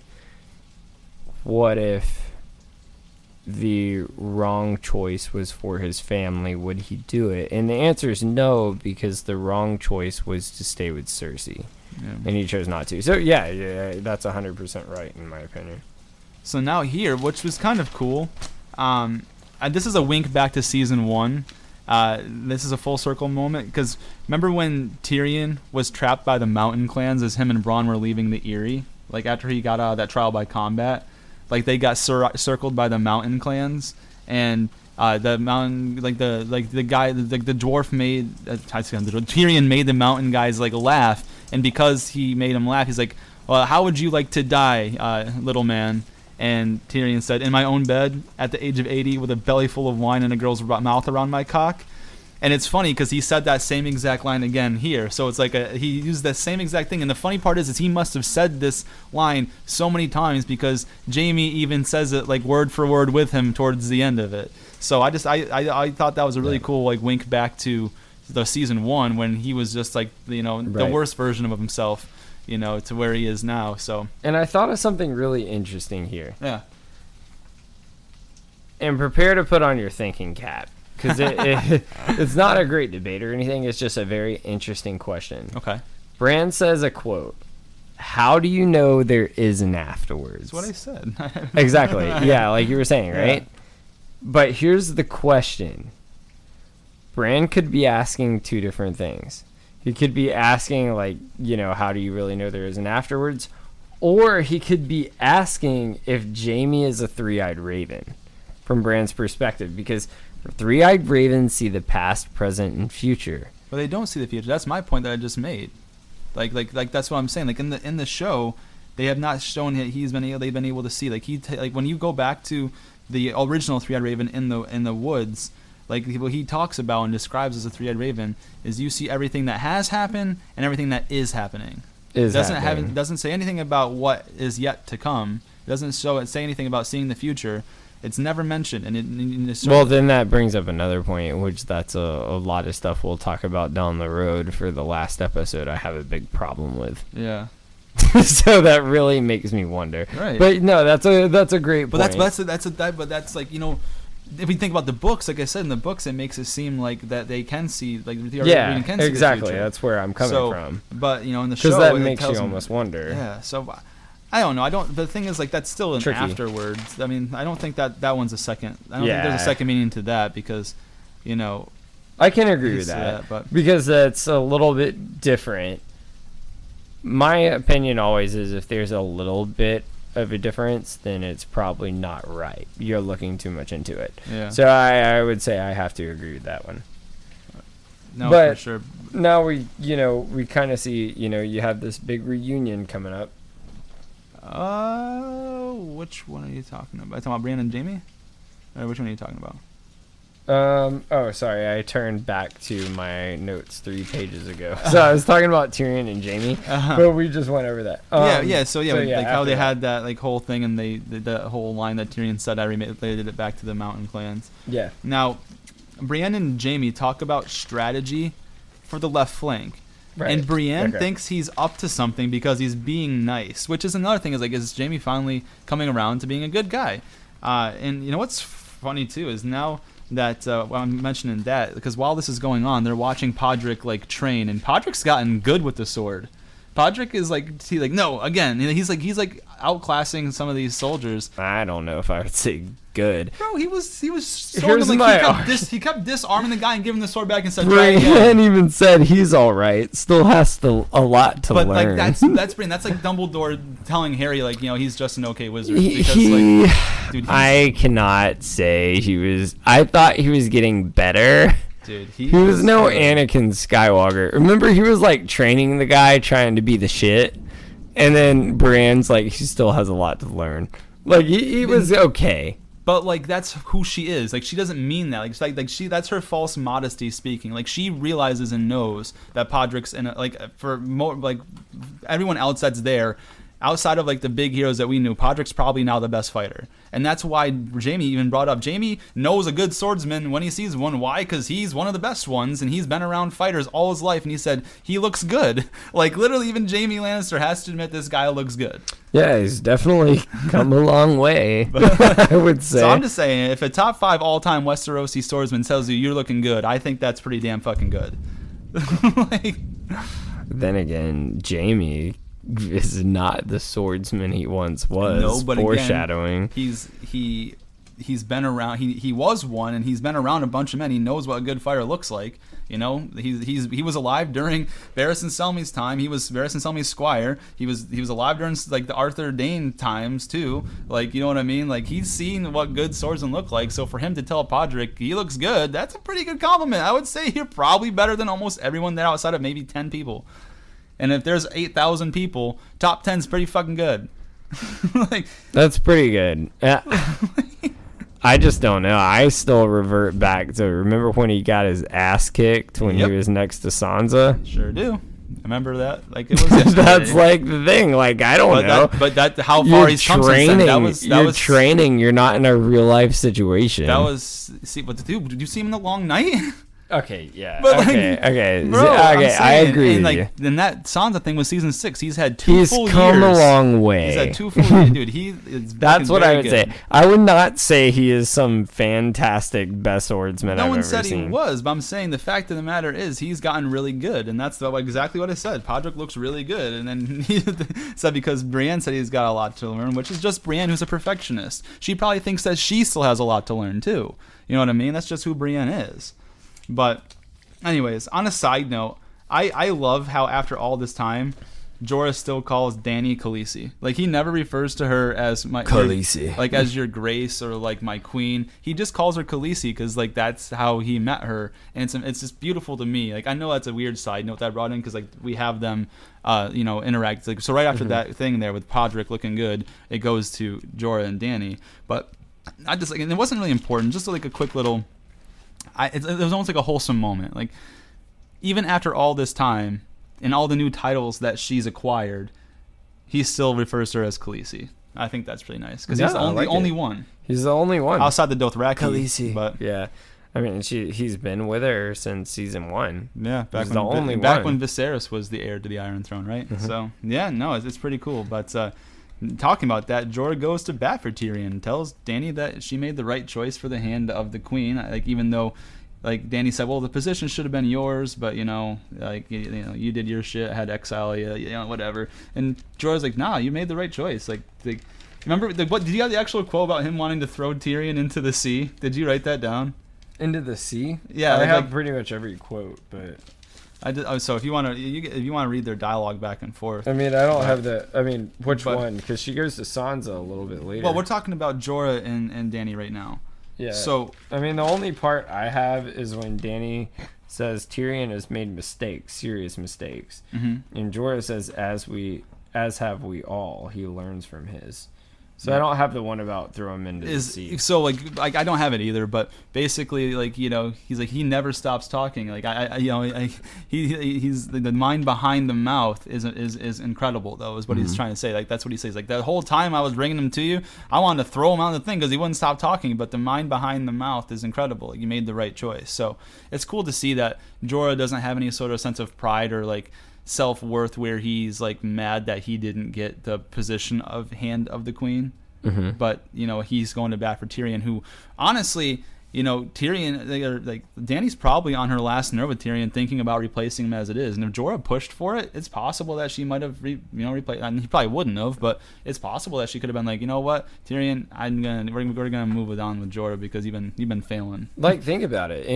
Any sense of actual corporate employment, your ass would probably be absolutely gone by now, dude. If I'm the head of like a banking firm and I lose like Chase Bank like $11,000, I'm gone immediately. Yeah, like bro. you're gone. There's no second, third, fourth chance. Like who the fuck you think you are? Exactly. I agree with you 100% there. But yeah, now we go to the part where Dany goes to Sansa to try to squash the beef, because that's what Jorah told her to do again. To say, hey, if I've got one more request, if you want the people here to like respect you, like basically the road through the north goes through Sansa. So like you guys have got to try to come together at some point, right?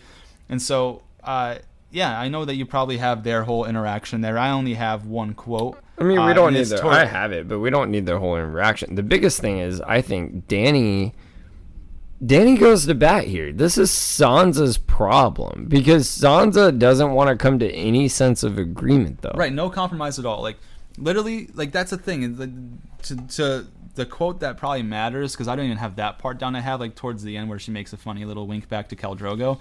But... basically, when Sansa, she tells her that they all start having their moments back and forth, and it's nice and wholesome or whatever, until she realizes like, hey, listen, like, but after this, the North is one of those 7 kingdoms. Like, what do you plan to do with the North? Like listen, we agreed we're not gonna let any Southern ruler rule us again. I know I'm paraphrasing. It's not the exact quotes, but no, I have that exact quote, and I want to bring that up because this answers a question you've had on this podcast for a long time. Knock it out. So, and I'm going to start a little bit before that, but Dany says, all my life I've known one goal, the Iron Throne, taking it back from the people who destroyed my family and almost destroyed yours. My war was against them until I met Jon. Now I'm here a half world away, fighting Jon's war alongside him. Tell me who manipulated whom. I want to bring this up real quick before I go into the next part of the quote, because this answers your question. She only loved Jon and Drogo, that we've always talked about. She never loved Daario, right? And or Jorah. Like, it was only Jon and Drogo, and that answers your question right there, because that proves what we talked about on the show. Then which question? Remember when we were talking about, do you think she loved Daario?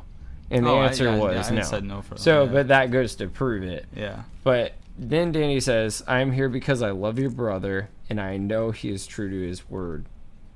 He is the only second man in my life. That's the one I can say. Yeah, that's the one. Can I say that line? Go for it. So this is the note. I'm here because I love your brother, and I trust him, and I know he's true to his word. He's only the second man in my life I can say that about. And Sansa asks, who was the first? And Dany replies, someone taller. There you go. That was awesome. And that proves your point. That proves your point you were talking about. Yeah, I just full circle moment. But then so continue on to what she said about. I literally wrote it down. Proves Josh's point. Yeah, literally. Nailed it. Gotcha. Nailed it. Mm-hmm. But that was really the biggest quote I had there. But the whole idea right here is, I hate to say this, and I hate using this word, but really Sansa is just being a bitch. Dude, she gets spicy because they were on the verge of like seeing eye to eye for the first time. And then like she said, what did she say? Do you have the quote about like the North? Yeah, and she says, and what happens afterwards? We defeat the dead, we destroy Cersei, and what happens then? This is after the North. Yep. So what she's expecting Dany to say is almost like sacrifice things for Jon marriage, that sort of thing. But she says, I take the Iron Throne. Yeah. And it basically goes to show, like, it's my way or the highway. Exactly. Like, so I'm trying to help you, they're but it's both my like way or the highway. headbutting. So did you get the part where she asked about like the North though specifically? Yep. Yeah. What about the North? It was taken from us, and we took it back, and we said we would never bow to anyone else again. What about the North? And she removes her hand from Sansa. Like she was like, so she like had Sansa like as in like a nice gentle like hand on her wrist, and then like wrist.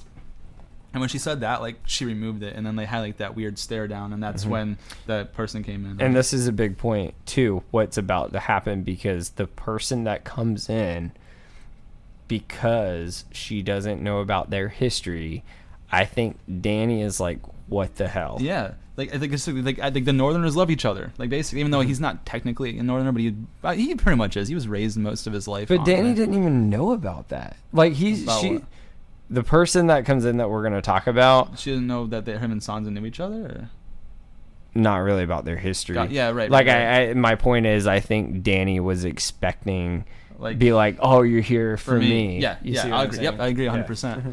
So yeah, and it's so right before this is what I wrote down too. Like after that quotes that you were just saying, like Sansa, like I wrote down, Sansa wants the North to rule itself and wants to know what Dany would do if they happen to win.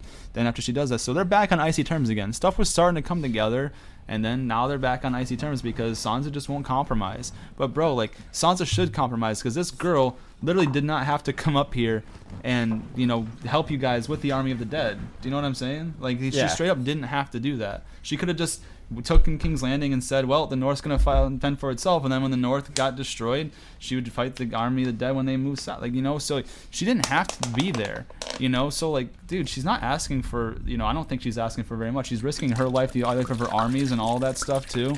So I don't know, man. I think that Sansa was just being a little bit ridiculous. She was being ridiculous, which is why you gotta fill her cup. Move in the club and shake my stuff. So now we go back to... Josh doesn't want to have any fun today. So they're back on icy terms, right? And then, like you said, we got a very special guest arrival of our man.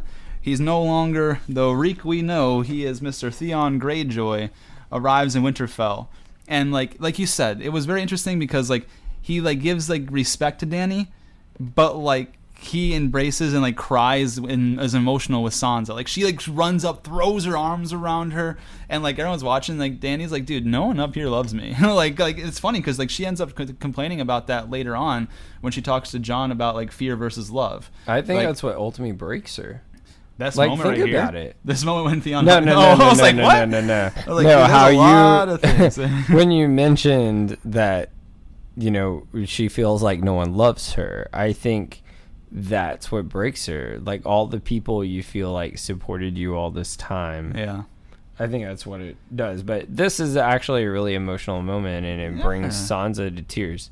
It does. It's super cool. It's nice. Like, because, dude, Theon did all those bad things. Then he had Ramsay happen to him. Then he's been trying to fight to become himself again. And now, like, after he talked with Jon and he fought that one, like, other pirate guy, like, of his Greyjoy army and won. Like, how do you do that? Yeah. By the way, we talked about this earlier. Yeah. He becomes some badass, but yet you got your ass kicked by some pirate guy and barely won. Yep. Agreed. But yeah, so, I thought that was really, really cool. But now we got another full circle moment that comes up too. So after that emotional reunion with like Sansa and Theon, Sir Davos is giving out soup. And he comes in contact with a little girl that has a burn mark on her cheek. Clearly this is meant to remind us of Shireen. Yeah. Like, because like she's still brave and she's like, she wants to fight, and Sir Davos is looking at her because like I said, like, remember she's got like Shireen had grayscale on the side of her face, and she was a young girl who was very, very brave. And so here's this one saying that she wants to fight with everyone else out there, and it's nice because Gilly comes up with like a way to like soothe her ego and make her feel good about staying in the crypts, because she literally says, she's like, well, I'm going to be in the crypts and I'll feel a lot safer if you're in there defending me in the crypts, to the little girl. And so like Sir Davos, like you can see like Sir Davos is like in shock, like he's trying to like talk and like make words, and like he is, but he's not his normal like quick witty like himself. It's like he's seen a ghost, So it's just really interesting. Did you have something to that effect? No, that was Yeah. literally dead on. If you hear like a loud bang, it's because it's raining outside. Got thunder We're outside in Florida, the studio. man. There's a lot of water down here. Yeah, got some thunder. Josh in the doesn't want to studio. have any fun with our wine and dine tonight. Josh wants to be all cereal. Have you ever seen Cereal. South Park? Cereal. I'm super cereal, guys. Serious. Is that, dude, I've never watched South Park. Is that where No, that came? you've never seen South Park? Is that God. where that came from? Because like I remember, That's where that I remember came a from. certain part in high school we would all say, instead of saying serious, we'd all say cereal, and I never knew where that came from. So- That's from South Park. Malice in the Chalice Guard. Oh, dude, throw it. Fucking Throw it. Malice. And with the gods of the beyond, I summon the malice in the chalice. Dilly dilly. Now you have to take at least a drink, man. Dilly dilly. Take a little sip for you. One sip. Yeah. Where that came from, throwing that on the table. And this is actually very quick. So that came from, remember the Bush Al Gore election? Yes. So Al Gore, this is why I love this card. Al Gore used to be really into the environment and stuff, and I'm a Right. fairly conservative person. But he used to always, the big joke was he would be like, Excelsior, which that was actually a Stan Lee joke, as you know. Right. But he used to be like, excellent. So they were like, Excelsior. And what happened was he was always like, guys, I'm super serious about global warming. I'm super serious. So, of course, South Park takes it to the next level. Yeah. It's like, guys, I'm super serial right now. Man Bear Pig. We have to beat Man Bear Pig. It's super serial. We have to take care of this. That's So so where that funny, came from. dude. Because like there was a good period in high school where all of us were just saying, like saying like instead of saying serious, we'd say cereal, and then I never knew where that came from, but now I do. That's This hilarious. is where we should be like, cereal Pharrell. I'm just so cereal. Yeah. That's hilarious, man. I didn't know that. Yeah. But Yeah, man. That's why we have that card. exactly stuff. right. Cool. Now, what I have got next is Ed, Tormund, and Beric. They arrive at Winterfell and give Jon the tragic news about what happened at the last hearth and like the Umbers. And Jon asks him, like, how long do we have? And Tormund tells him, until the sun comes up tomorrow. Like, do you know how soon that is? They thinking they've got time to prepare, and all of a sudden you gotta be like, shit, guys, we gotta get ready to die in like 6 hours. Like, dude, what the fuck? So great. I do want to say this. One of the like lines he says was, Ed's like, he's got blue eyes, and he's like, I've always had blue That's eyes. right, we missed that. Yeah. That's right. That was funny. That when they were all at the last hearth. Yeah, you're Yeah, right. that's I great. always had blue eyes. He's always had blue eyes. That's hilarious, man. That's a good one. So now they're kind of like in their war room, right? They all like at the war council. And Jon, Remember what do you he got? asked that.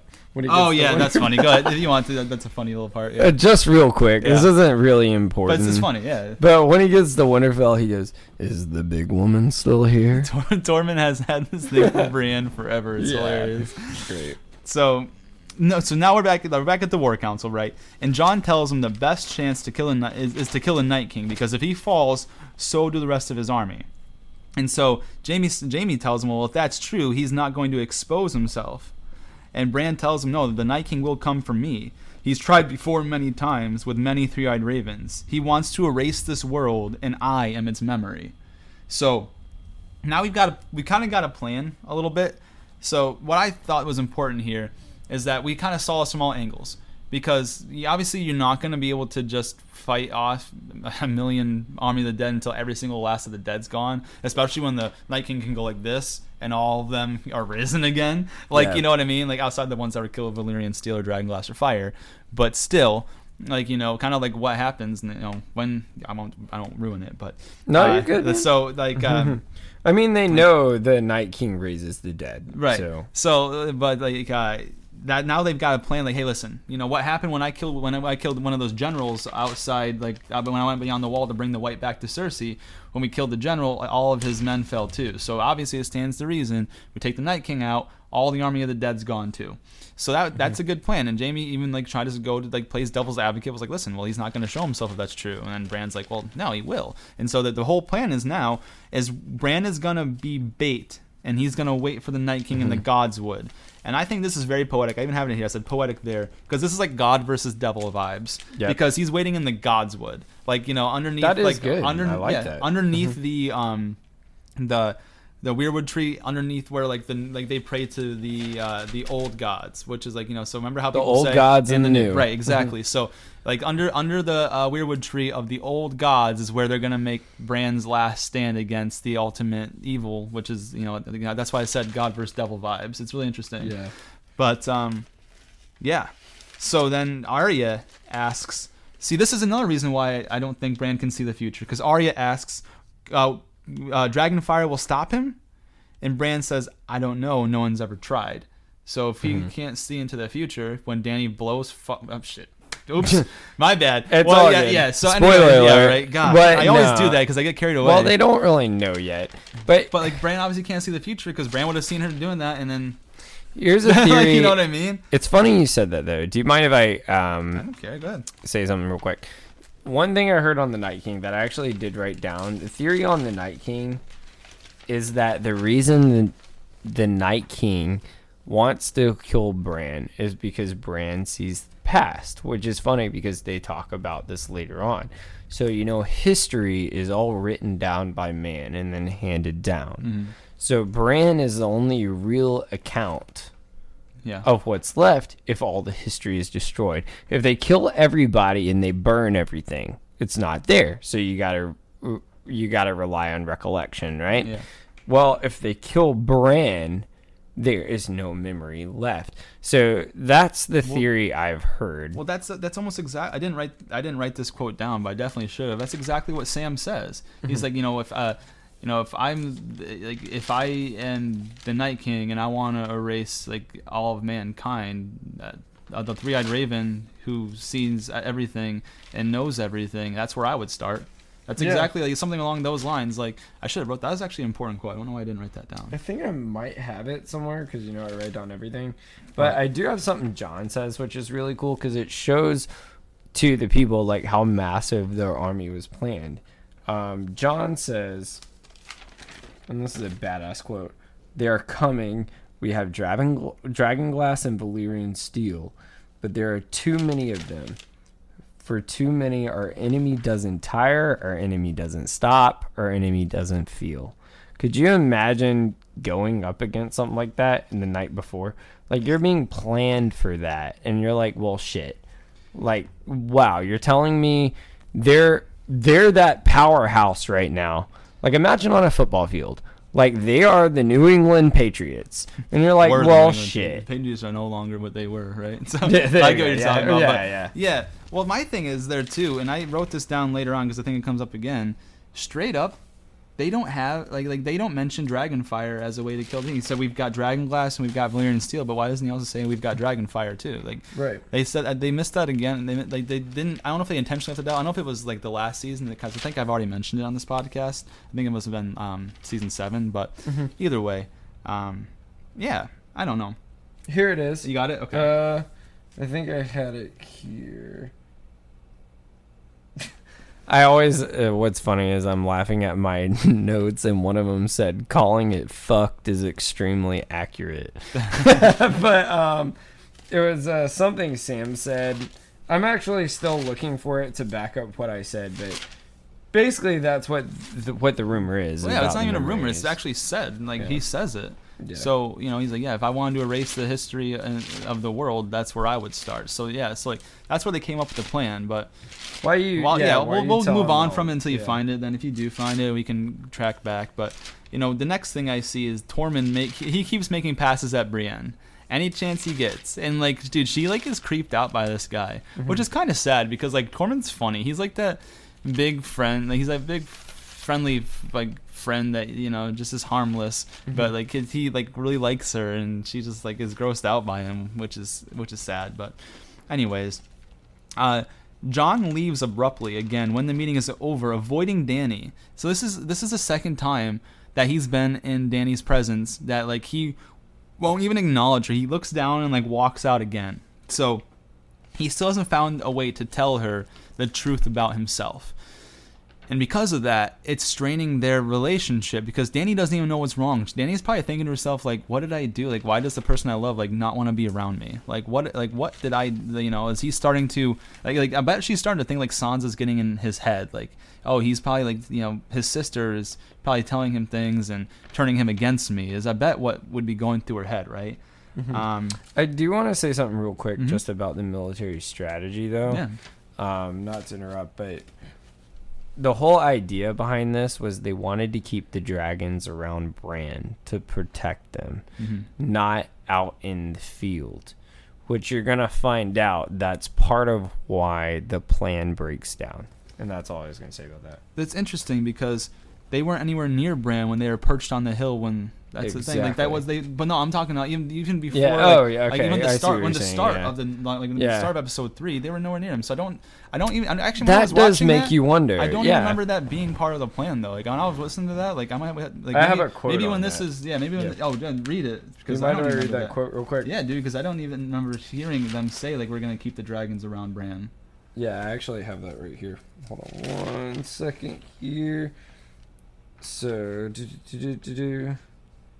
wow. Of course, Sir Davos said it. Okay. Dragons need to be in the field. Okay, so, well, no. But I wrote it here, ironically. No, so Jon disagrees with it, which is foreshadowing because, yeah, Arya says, well, this goes into what you're saying, which I don't want to give anything away. Dragonfire will stop him. Bran, I don't know. No one's ever tried. Yeah. But I actually wrote it down. Jon wants the dragons near Bran so they can protect Bran and pursue the Night King. But I don't. That's the thing is I don't remember him saying that. Well, maybe like when we finish up here, we'll take a look at it on the. We'll take a look at it because I don't remember him saying like. I wish I wrote down of course, like the one quote. Yeah, right. Yeah. But I was like, well, shit. I have the one that disproves it. But, yeah. But now that we'll move forward from that while you still look for if you find Sam's quote. If you don't, it's not the biggest Actually, deal. I got an idea. This is why we have telephones, right? Yeah, right. Actually, that's a decent idea, right? So, actually, why you keep telling them? You want to look it up? Okay. Yeah, I got it. Mm-hmm. I'll find it. Now, the next thing I have here is Grey Worm. He's talking to Missandei about when the war is over, like what she wants to do. And she was like, well, like she thinks he's talking about just a long night. And he's like, no, like because he's like, I'm loyal to my queen, and I'll fight her until all her enemies are dead. But what happens when all of her enemies are gone? Like, which is, dude, before you do that, listen to what I just dude, like on the spot, I just came up with something, bro. Grey Worm told them that Dany, like he would keep fighting all Dany's enemies until they're all gone. But then remember what that big speech that you want to talk about when we get to the end of season 8? Right. She never runs out of enemies. So he's going to be fighting for her till forever. Because like that's what she wants. And he's basically an indebted slave. That's really good. On top of that, that's what I'm saying. He's like, I will fight till all her enemies are gone. And then like after that, like Missandei says like she wants to see Noth, and Grey Worm tells her that he will take her there. Well, that's like I guess that would never have happened because she never would have run out of enemies if things either way. I thought that was really weird. That's actually really smart. I like that. Came out of nowhere, but yeah. Yeah, no, that's really good. Wow. So next thing I got is Ghost, Sam, and Jon are on the ramparts reminiscing about their journeys and what got them all to where they are now. So.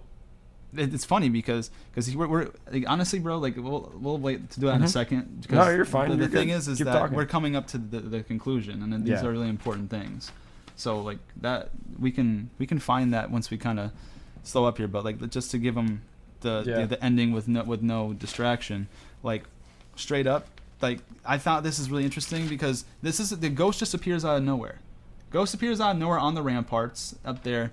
And like Sam and Jon they're reminiscing about their journeys and like who they were and how they got to where they are now. And while they're doing that, Jaime and Tyrion are drinking in the hall, reminiscing as well. And that's when Brienne and Podrick joined them.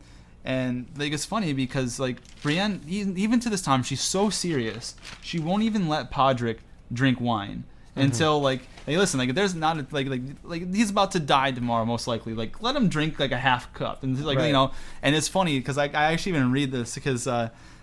she's like, fine, Podrick, half a glass of wine.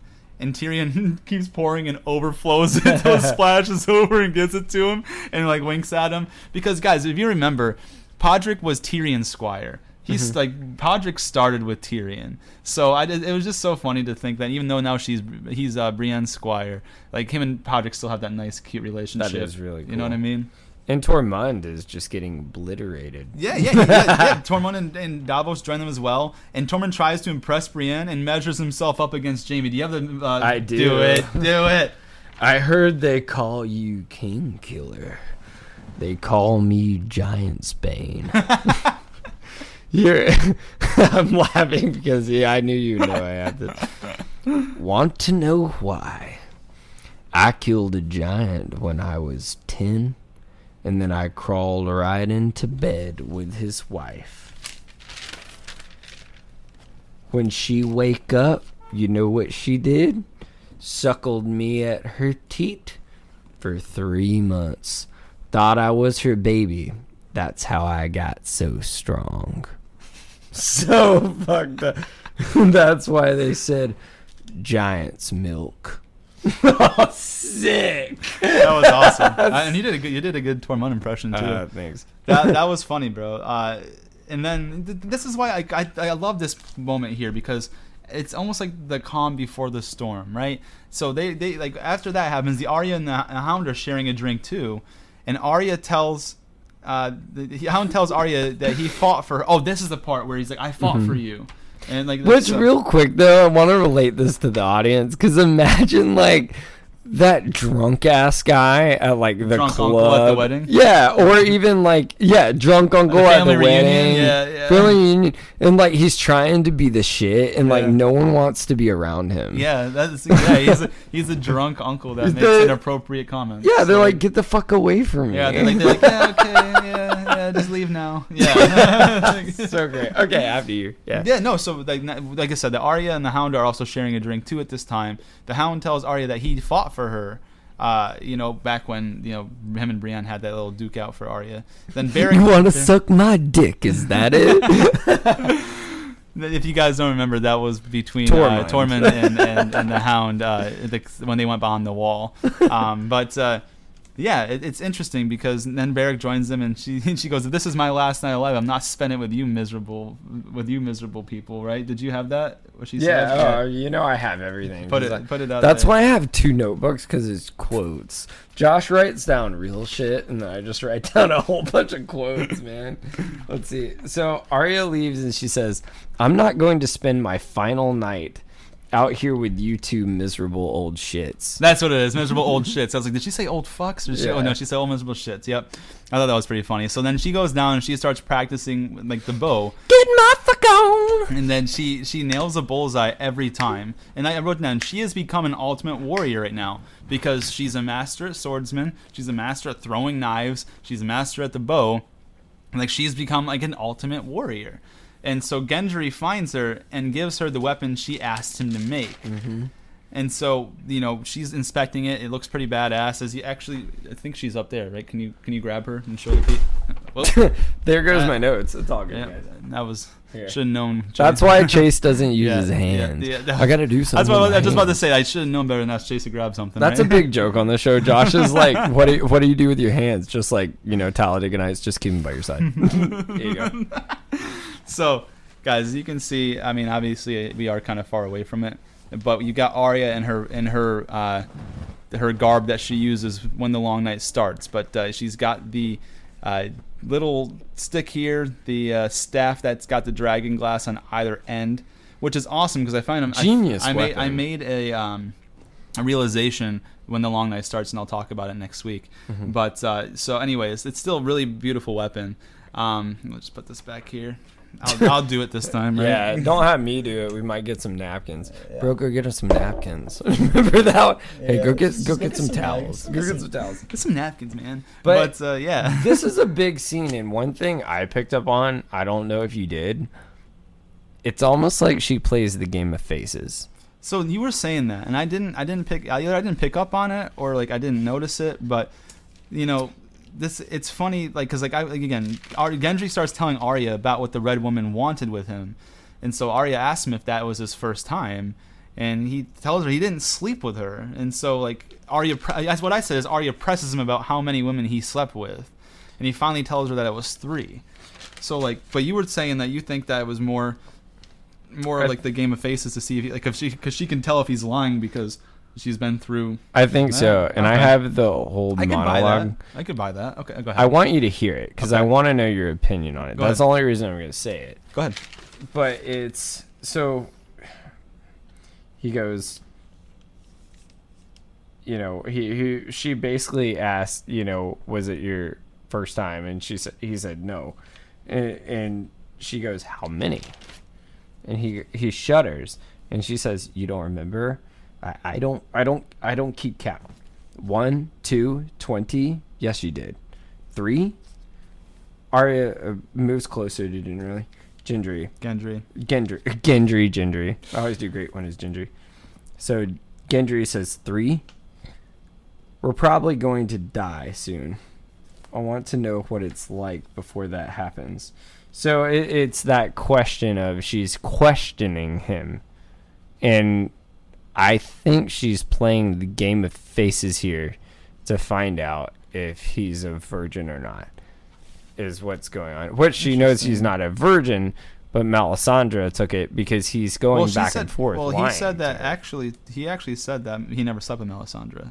Like, cause like she just chained him up and like got naked, but then like put the leeches on him when she was on top. Like they never actually had sex. But then he's lying to her. Well, no, he said he's had sex with 3 people. But okay, like, when 3. he was gotcha. in, okay, because gotcha. remember we haven't seen Gendry since like I think it was season 4.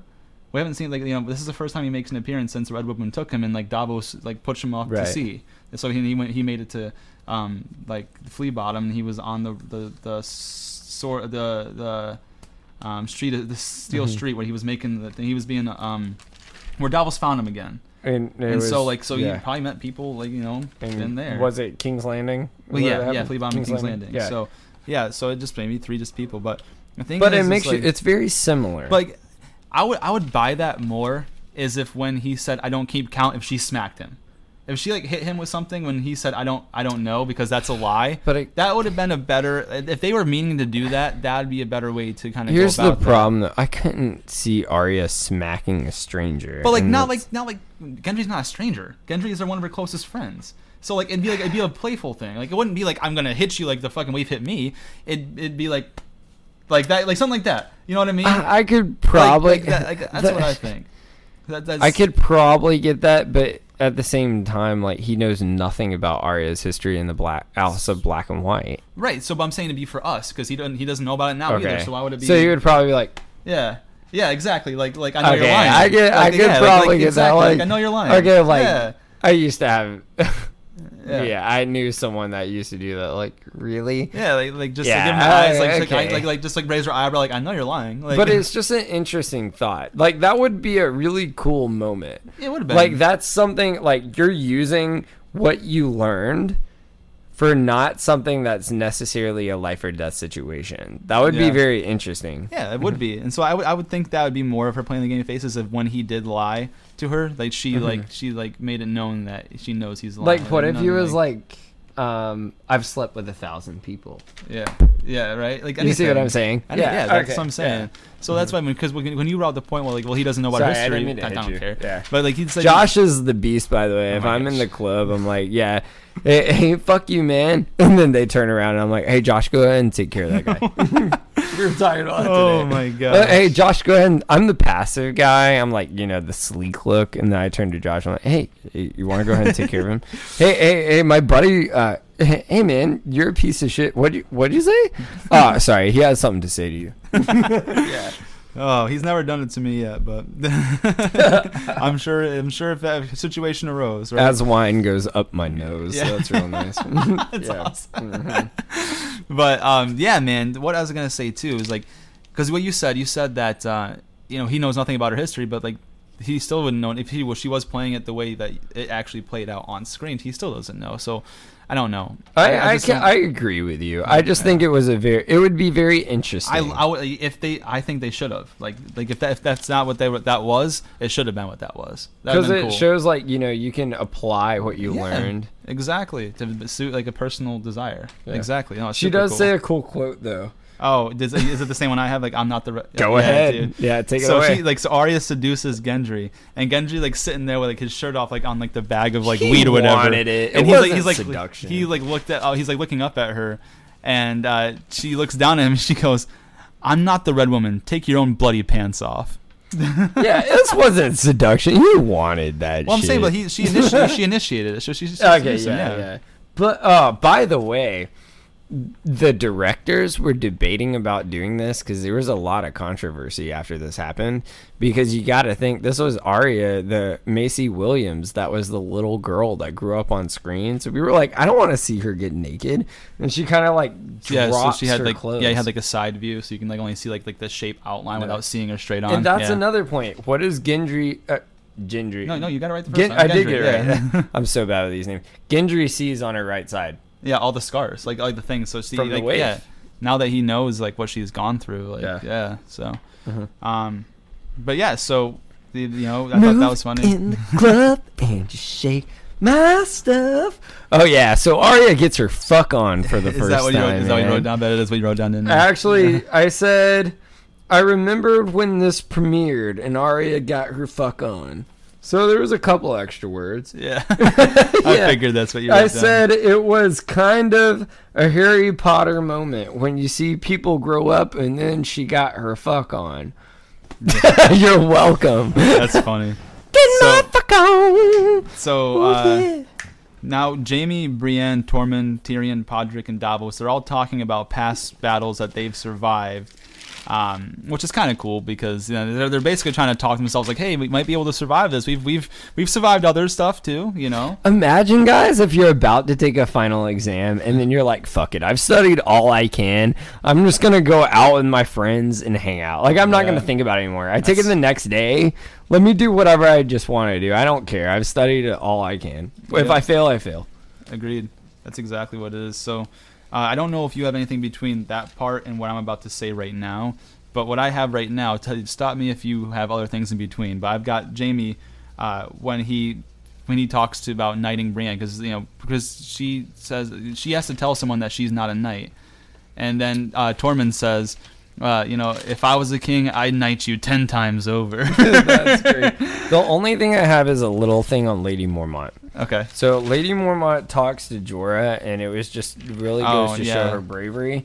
And Jorah goes, why don't you go to the crypts like everyone else? And you remember, just like back in season 6, like, we're a small house, but we're a proud house. Like, she's going to show everything she has. And she says, I will not hide underground. I pledge to fight for the North, and I will fight for the North. I mean, you got to give this girl respect. Yeah, like, she's kind of like that. Especially with what she does, too. Yeah. Like, she stopped a lot of other people from dying, for sure. And we'll talk about that later. But she's the bulldog, man. Go for it. So after, Tormund says he'd knight her, 10 times over, Davos, kind of has a smirk. And Jaime, he points over to the side. He looks up, he's like, you don't have to be a king to knight someone. Any knight can knight another person. Mm-hmm. I'll prove it. And he tells Brienne, he's like, come over here and kneel. Where the fuck did that come from? She just exactly, bro. That's my question. Is since when can you just randomly? You know what? I'm just gonna knight you. I was knighted, so I'm gonna knight you. Whatever. But so I don't understand the whole thought process behind that. But either way, she kneels down below him. She's kind of got teary-eyed because this is the moment in her life that she's always waited for. She's always wanted to be a knight, but she couldn't because she's a lady. XYZ. But so Jaime puts his sword on her and puts it over her. So when she's laying, it starts on her left shoulder, puts it on his left shoulder, and he says, "In the name of the warrior, I charge you to be brave." Then puts the sword on her right shoulder and says, "In the name of the father, I charge you to be just." Then puts a sword on top of her head, says, "In the name of the mother, I charge you to defend the innocent. Arise, Brienne of Tarth. a knight of the Seven Kingdoms. I couldn't be more happy for her at this moment. Yeah, and honestly. everyone was. This They is what all she applauded wants. and cheered. Like, this is Yeah. exactly right. This is She deserved it. This is what I was talking about, the calm before the storm. There's all these happy moments that, you know, are gonna be like all these happy moments before the dead come. Before your ass is grass, Yeah, before the bitch. dead come, exactly. Before you gonna Talk- fucking die. Talk about some foreshadow here from me. Mm-hmm. We're gonna talk about death and die. We go to Sam, who's Oh, yeah. talking to. This is a full circle moment too, by It the is. way. It sure Yeah. is. Sam gives Heartsbane to Jorah. He said, and I have the exact quote here, but the reason, like, guys, remember Heartsbane is the sword that's been in Sam's family for 500 years. He's the only Tarly left that's like, he's the heir to Horn Hill, right? Mm-hmm. So him giving this sword to Jorah is such a big moment because he stole that sword, and that's all he has really to remember his father by and his brother, even though they didn't have the best relationship, him and his father didn't. Like, it's still an important family. Like, he wanted a pardon for stealing it from Dany, right? Like they wanted Dany to pardon him from stealing it from his father. So he says this to Jorah: "Your father taught me how to be a man, to do what's right. This is right." And gave him the sword, because obviously the sword in Jorah's hands is gonna be more like it's gonna. Would you leave the damn fly alone? It's gonna be more. It's gonna be more like beneficial for Jorah to have a sword, like a better sword, than it's gonna be for Sam. Sam can't fight for shit. Yeah. So, like, you know, and you know, just Jorah. He killed a White Walker though. I think and it's crazy too. Like, Yeah. He says, like, I'll wield it in his memory, because remember, Longclaw was supposed to be like you said, full circle moment. Right. Longclaw was the sword that Jeor Mormont had, and it was supposed to go to Jorah, but Jorah brought dishonor to the house by slave trading. So when he left, he at least left a sword behind, and Jeor ended up giving that sword to Jon Snow after Jon saved him from the White Walker when burning his hand on the lamp, right? So now it's a full circle moment, because Jeor Mormont, Jorah's dad, had a big part in raising Sam to how Sam is now, and Sam now will give Jorah a sword because he can't use it, and it's right, and it's a Valyrian steel sword just like Longclaw was. So great call with a full circle moment on that. Like, it really was. That's awesome. And kind of at this moment, this is kind of a big moment I want to talk about, because we talked about it right before. Podrick, you know, Tyrion asked the group if anyone knows any songs, and the song they sing is called Jenny of Oldstone, and a lot of people don't know this. This was actually in the book Storm of Swords, which is kind of cool. The reason I wanted to talk about this a little bit was because now that we're completely out of the books, we don't get to talk about the books very much. Yeah. So it's kind of fun just to go back just for a minute, just to think about it. But the song, so there's only one line ever mentioned in the song, and Benioff and Wise In the book, right? in the Okay, book, I'm okay, sorry, got it, yeah, in got the it. book, where it was actually wrote by George R.R. Martin. Okay. Oh, damn, Leave it fly. alone. Leave it alone, man. Leave it alone. Whoever watches this video is Leave it gonna laugh so hard, bro. Oh, I'm I agree, yeah. I'm like yelling at you half the damn podcast. They're probably laughing their ass off at the radio right now. But the whole idea behind this was George R.R. Martin put it in Storm of Swords, and it was just one line. And actually, it's mentioned a couple of times. So Robb never actually hears the one line. Okay. Robb was traveling to Oldstone on the way to House of Frey before the red wedding. Yeah. Before it's all this. Yeah, the right. red wine. Sure is, right? Before the red wedding. After the red wedding, it's when that line is actually heard. So that line is actually heard by Arya when she's with the brothers without banners. And that was after the red wedding when they actually visited. Wait, that's not right, because Arya was with the Hound after the Red Wedding. She wasn't with the Brotherhood Without Banners yet. Okay, so it was before. Then it was before the Red Before, Wedding. Okay, sorry. got Yeah. it. Got I'm it. trying to still get to the quote is why. Yeah, no in the worries. notes. But yeah, so it was right before, and that's when she visits.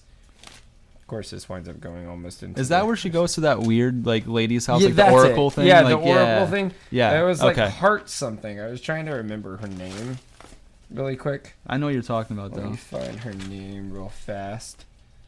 But I'll tell you the history real quick, and then I'll tell her name. But the whole thing was actually history on Jenny of Oldstone, and the whole idea was is that, she didn't actually come from the town of Oldstone. She was the wife of Duncan Targaryen, who is actually called the Prince of Dragonflies. And this is actually, it relates to kind of what went on with Jon as a bastard. And this is where it's going to get very interesting.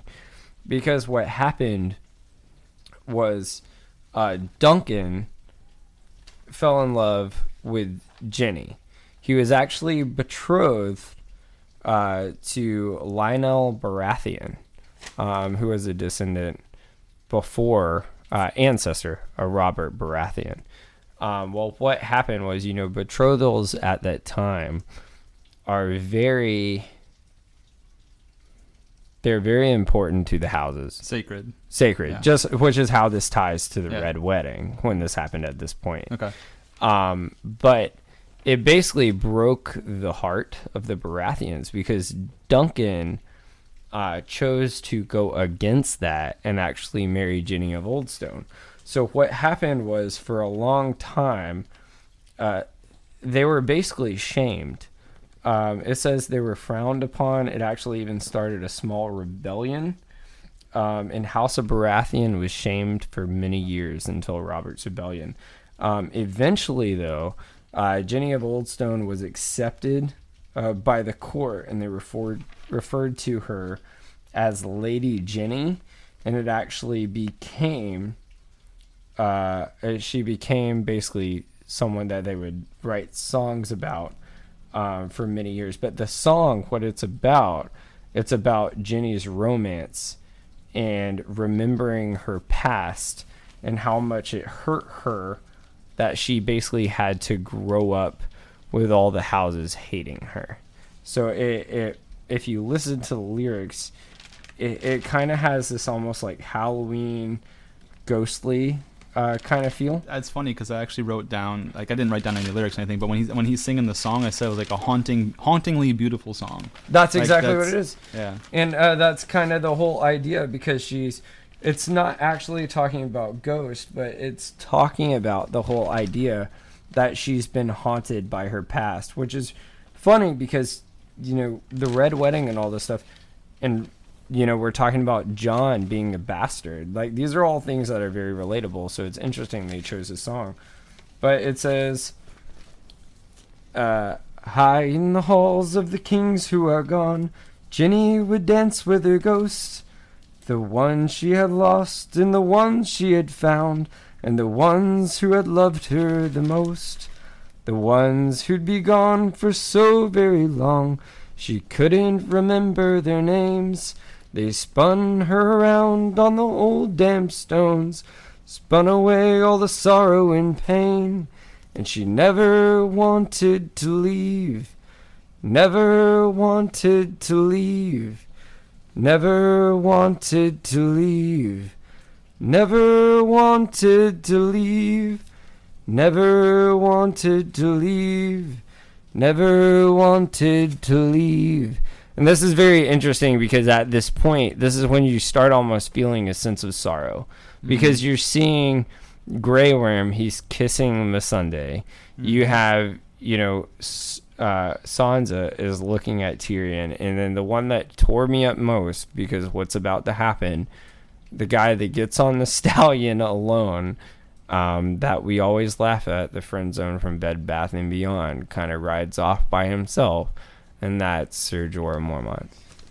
Dude, it's funny that you said that, because like what I say, one of the things I have here.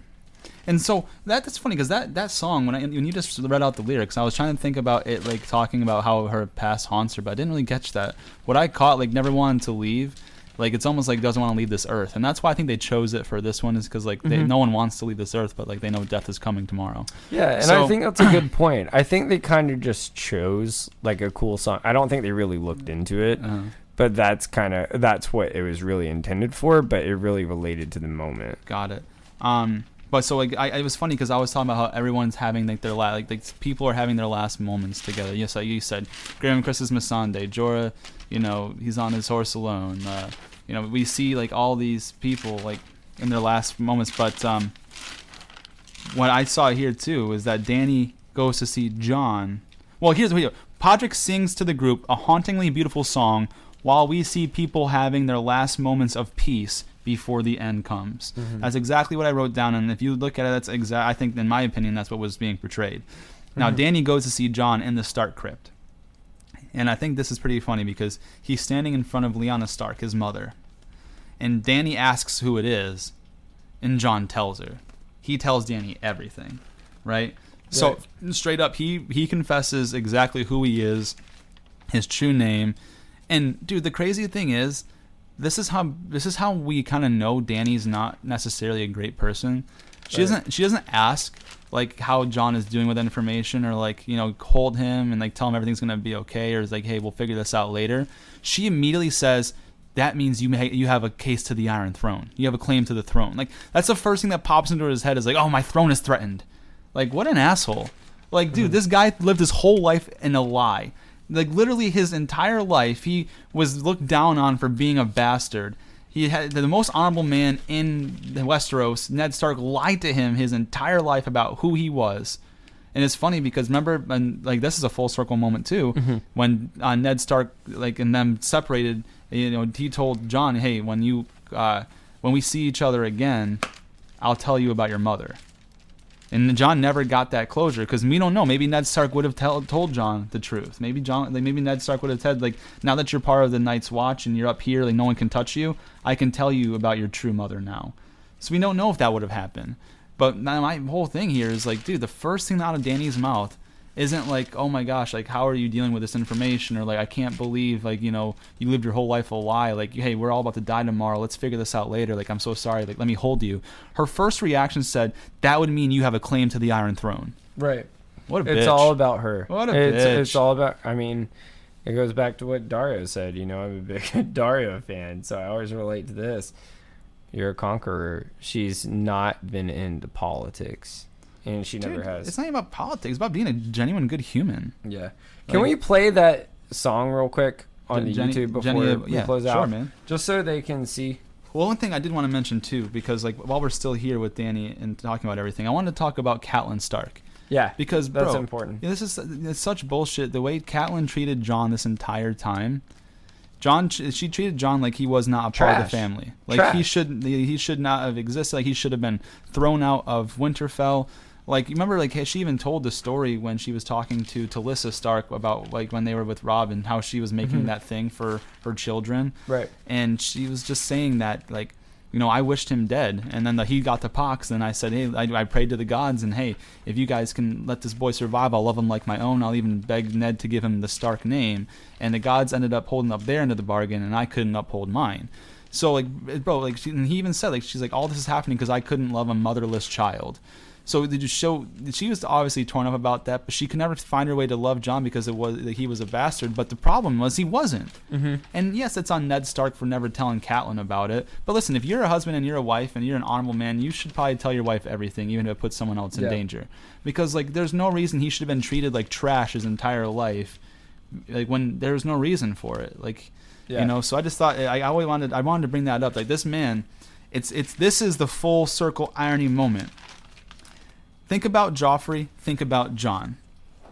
Joffrey was a bastard who was made king. Like he was a bastard with no claim, and he was a king. Like he was treated like gold from the moment he was born, but he was a bastard from incest.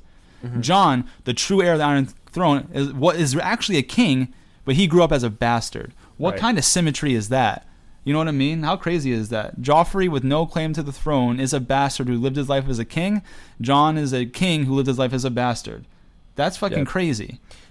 I mean, it goes to show, in your whole point, Danny's not negotiating at all. Yeah. No. And I do want to say this real quick, just because this will make that song relatable.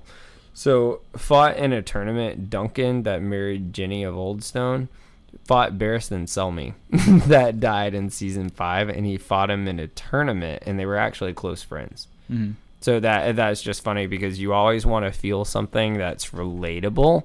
So that just goes to show that was actually Duncan, that this song, and then was written about his wife, reminiscing on the memories that were so bad, which is relatable here because you have these relationships breaking apart as they're all about to die. Was best friends with Barristan Selmy that fought him in a tournament, which died in season 5, which we always still talk about Barristan. Yeah, Barristan the Bold. Yeah. But, so this is the actual quote that she said, too. So Dany is in shock and disbelief, and this is her words. If that were true, that would make you the last male heir to House Targaryen. You'd have a claim to the Iron Throne. That was the last quote that she had. So before we... I have one more line here that I was going to say, but I'll play the song first, and then we can also take a look to see what Sam actually had said in that war room. Let's take a look here. Let's play the song first. And guys, we know this was a long one, but season 8 has a lot of detail, and we want to make sure we bring you guys the content you guys deserve. So we're going to hear this one, and then we'll kind of wrap it up here. Alrighty. We're going to go ahead and put this bad boy in. How about a song? One of you must know one. Sir Davos? You'll pray for a quick death. Sir Brienne?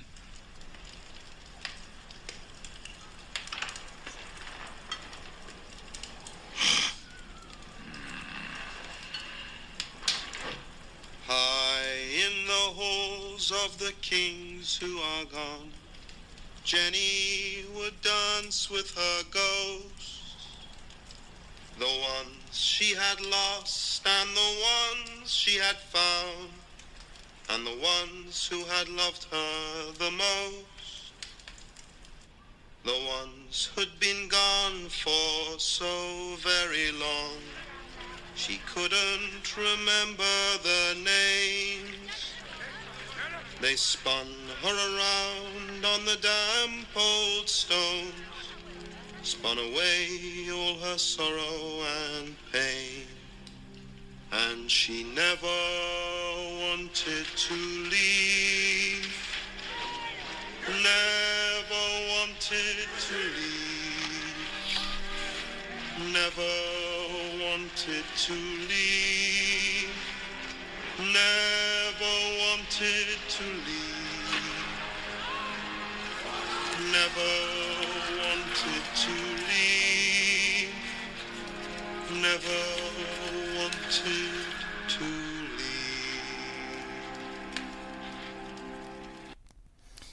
Yeah. Beautiful. It's a good song. And that gets us ready for what's about to go down next episode for us. Absolutely. Literally what I have here. Horns blast. The dead are here. The long night has come for Winterfell. Hell's about to break loose. Absolutely. Let's see if we can find that Sam, like when Sam talks and tells, you know what we were talking about there? Yeah. Let's see if we can find that, because I think that's important. But yeah, it's I think next episode is gonna be very big. Next episode we're gonna try to fit in all we can, but this really is what I call the Deadpool coming up. Yeah, I mean, this is what unfortunately it's not how it's shown, but this is what this whole series has led up to.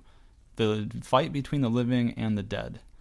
So this is absolutely going to be one of the ones that, we might only be able to tackle the long night in our next week's show. And I know we had a long one for you guys here, but that's because we want to bring you everything we can. But this is what we worked up for, even since January. We built up to this, and they built up to this. It took them 9 years to do this? Yeah. Well, yeah. So because a year and a half, right? 2011 to 2019. So yeah, 8 years. 8 years. And then people always ask, like, wouldn't it have been badass to get a Daenerys White Walker? Just throwing that out there. But yeah, I'm pretty stoked for that. But we'll let Josh play this clip here, and then we'll close out here in a minute. Can't find it. Is it Sam? Yeah, it's Sam talking about, if I were wanting to erase the history of man, that's where I'd start. So that's what that was like they're saying there. I guess it's not that important, but Either way, yeah, whatever. Well, we'll try to find it for you, and we'll play it next episode, or we'll. It might not even be that important. That's the only thing I wanted to put it on there is because like you were saying that there's a theory, and I'm like, well, that's not really a theory. It's exactly what he said. Wait, which theory was it? That like the Night King wanted to erase like The the memories. memory of The memory. like the history and the memories. But like of course it was like that's not even a theory. Like that's exactly what Sam said. Let me see if I have that quote, because I think I wrote. It was this episode, right? Yeah, it was Where he was episode talking 2. about That was episode the 2. actual battle. Let me see, because I'm pretty sure I have that quote here, and then we'll close out here. Let me find where I was.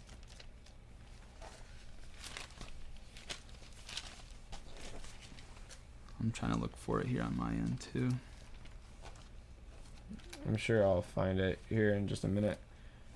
Meanwhile, you guys, I'm sure y'all are having your completely game. I guess I can say completely a few more times, so maybe y'all can get trashed. Yeah, you turn into last episode, I said completely a lot. Went back and re-listened to myself, so I decided every time I say completely, now it's actually going to be intentional. Oh goodness. Yeah, oh, that's going to be great. I almost have the quote here. No, it's funny. We also missed a quote by Dolores said because I'm looking at quotes for this season. And remember when Ed made fun of Sam? He said, "Samwell Tarly, a slayer of White Walkers, lover of ladies. As if we need any more sign that the world's ending." Yeah. No, that's pretty cool. I mean, because I have this one. He's not good at multitasking, so I'd be very surprised if he even heard what I just said. No, a slayer of White Walkers and the Fist of First Men. No, it's not that. I didn't say the First of First Men. You said something. See? He can't read and listen at the same time. That's why I know. Like, that's why I always stop when he reads, because I'm like, anything I say, he's not going to know what I say anyways. Because that's the funny part. Yeah, I really can't find it, because the moment I should have wrote it down, it's actually between this quote where Sam says, "Everyone seems to forget that I was the first man to kill a White Walker. I've killed Thins." And then Ed corrects him and says, "Thin." "I've saved Gilly more than once. I stole a considerable amount of books from the Citadel Library, survived the Fist of First Men." Boom, I found it. You found I it? found Oh. the Big Dirty. Man, I stalled perfect time. Here That we was go. pretty good. Samwell Tarly. Well, okay, here he goes. Jaime Lannister, if that's true, he'll never expose himself. Bran Stark, yes, he will. He'll come for me. He's tried many times before with many three-eyed ravens. And Sam Tarly asks, why? What does he want? And Bran says, an endless night. He wants to erase this world, and I am its memory. And Sam replies, well, that's what death is, isn't it? Forgetting, being forgotten. If we forget where we've been and what we've done, we're not men anymore. We're just animals. Your memories don't come from books. Your stories aren't just stories. If I wanted to erase the world of men, I'd start with you. Yeah, and I think it's a good one to close yeah, out. That's And we'll look up the dragon thing, because I know that was the case. which one? Oh, when if they Rhaegal? I don't remember that. Because if but- you go back and... Which, by the way, I think The Long Night was edited, which we'll talk about well, we'll talk about next week. next week. But there's a part where Rhaegal actually approaches and perches right on that stone near Bran, and it's because the plan was to keep the dragons near See, Bran. I don't remember that. We're gonna have to watch it because I don't think We'll that's talk true. about it next week. Yeah, I think next week's a we'll, good time. We'll open that up. Hey, you remember That's a guys good like- one. Yeah, That's a so- good one. Mm-hmm. But either way, that will close us out for today.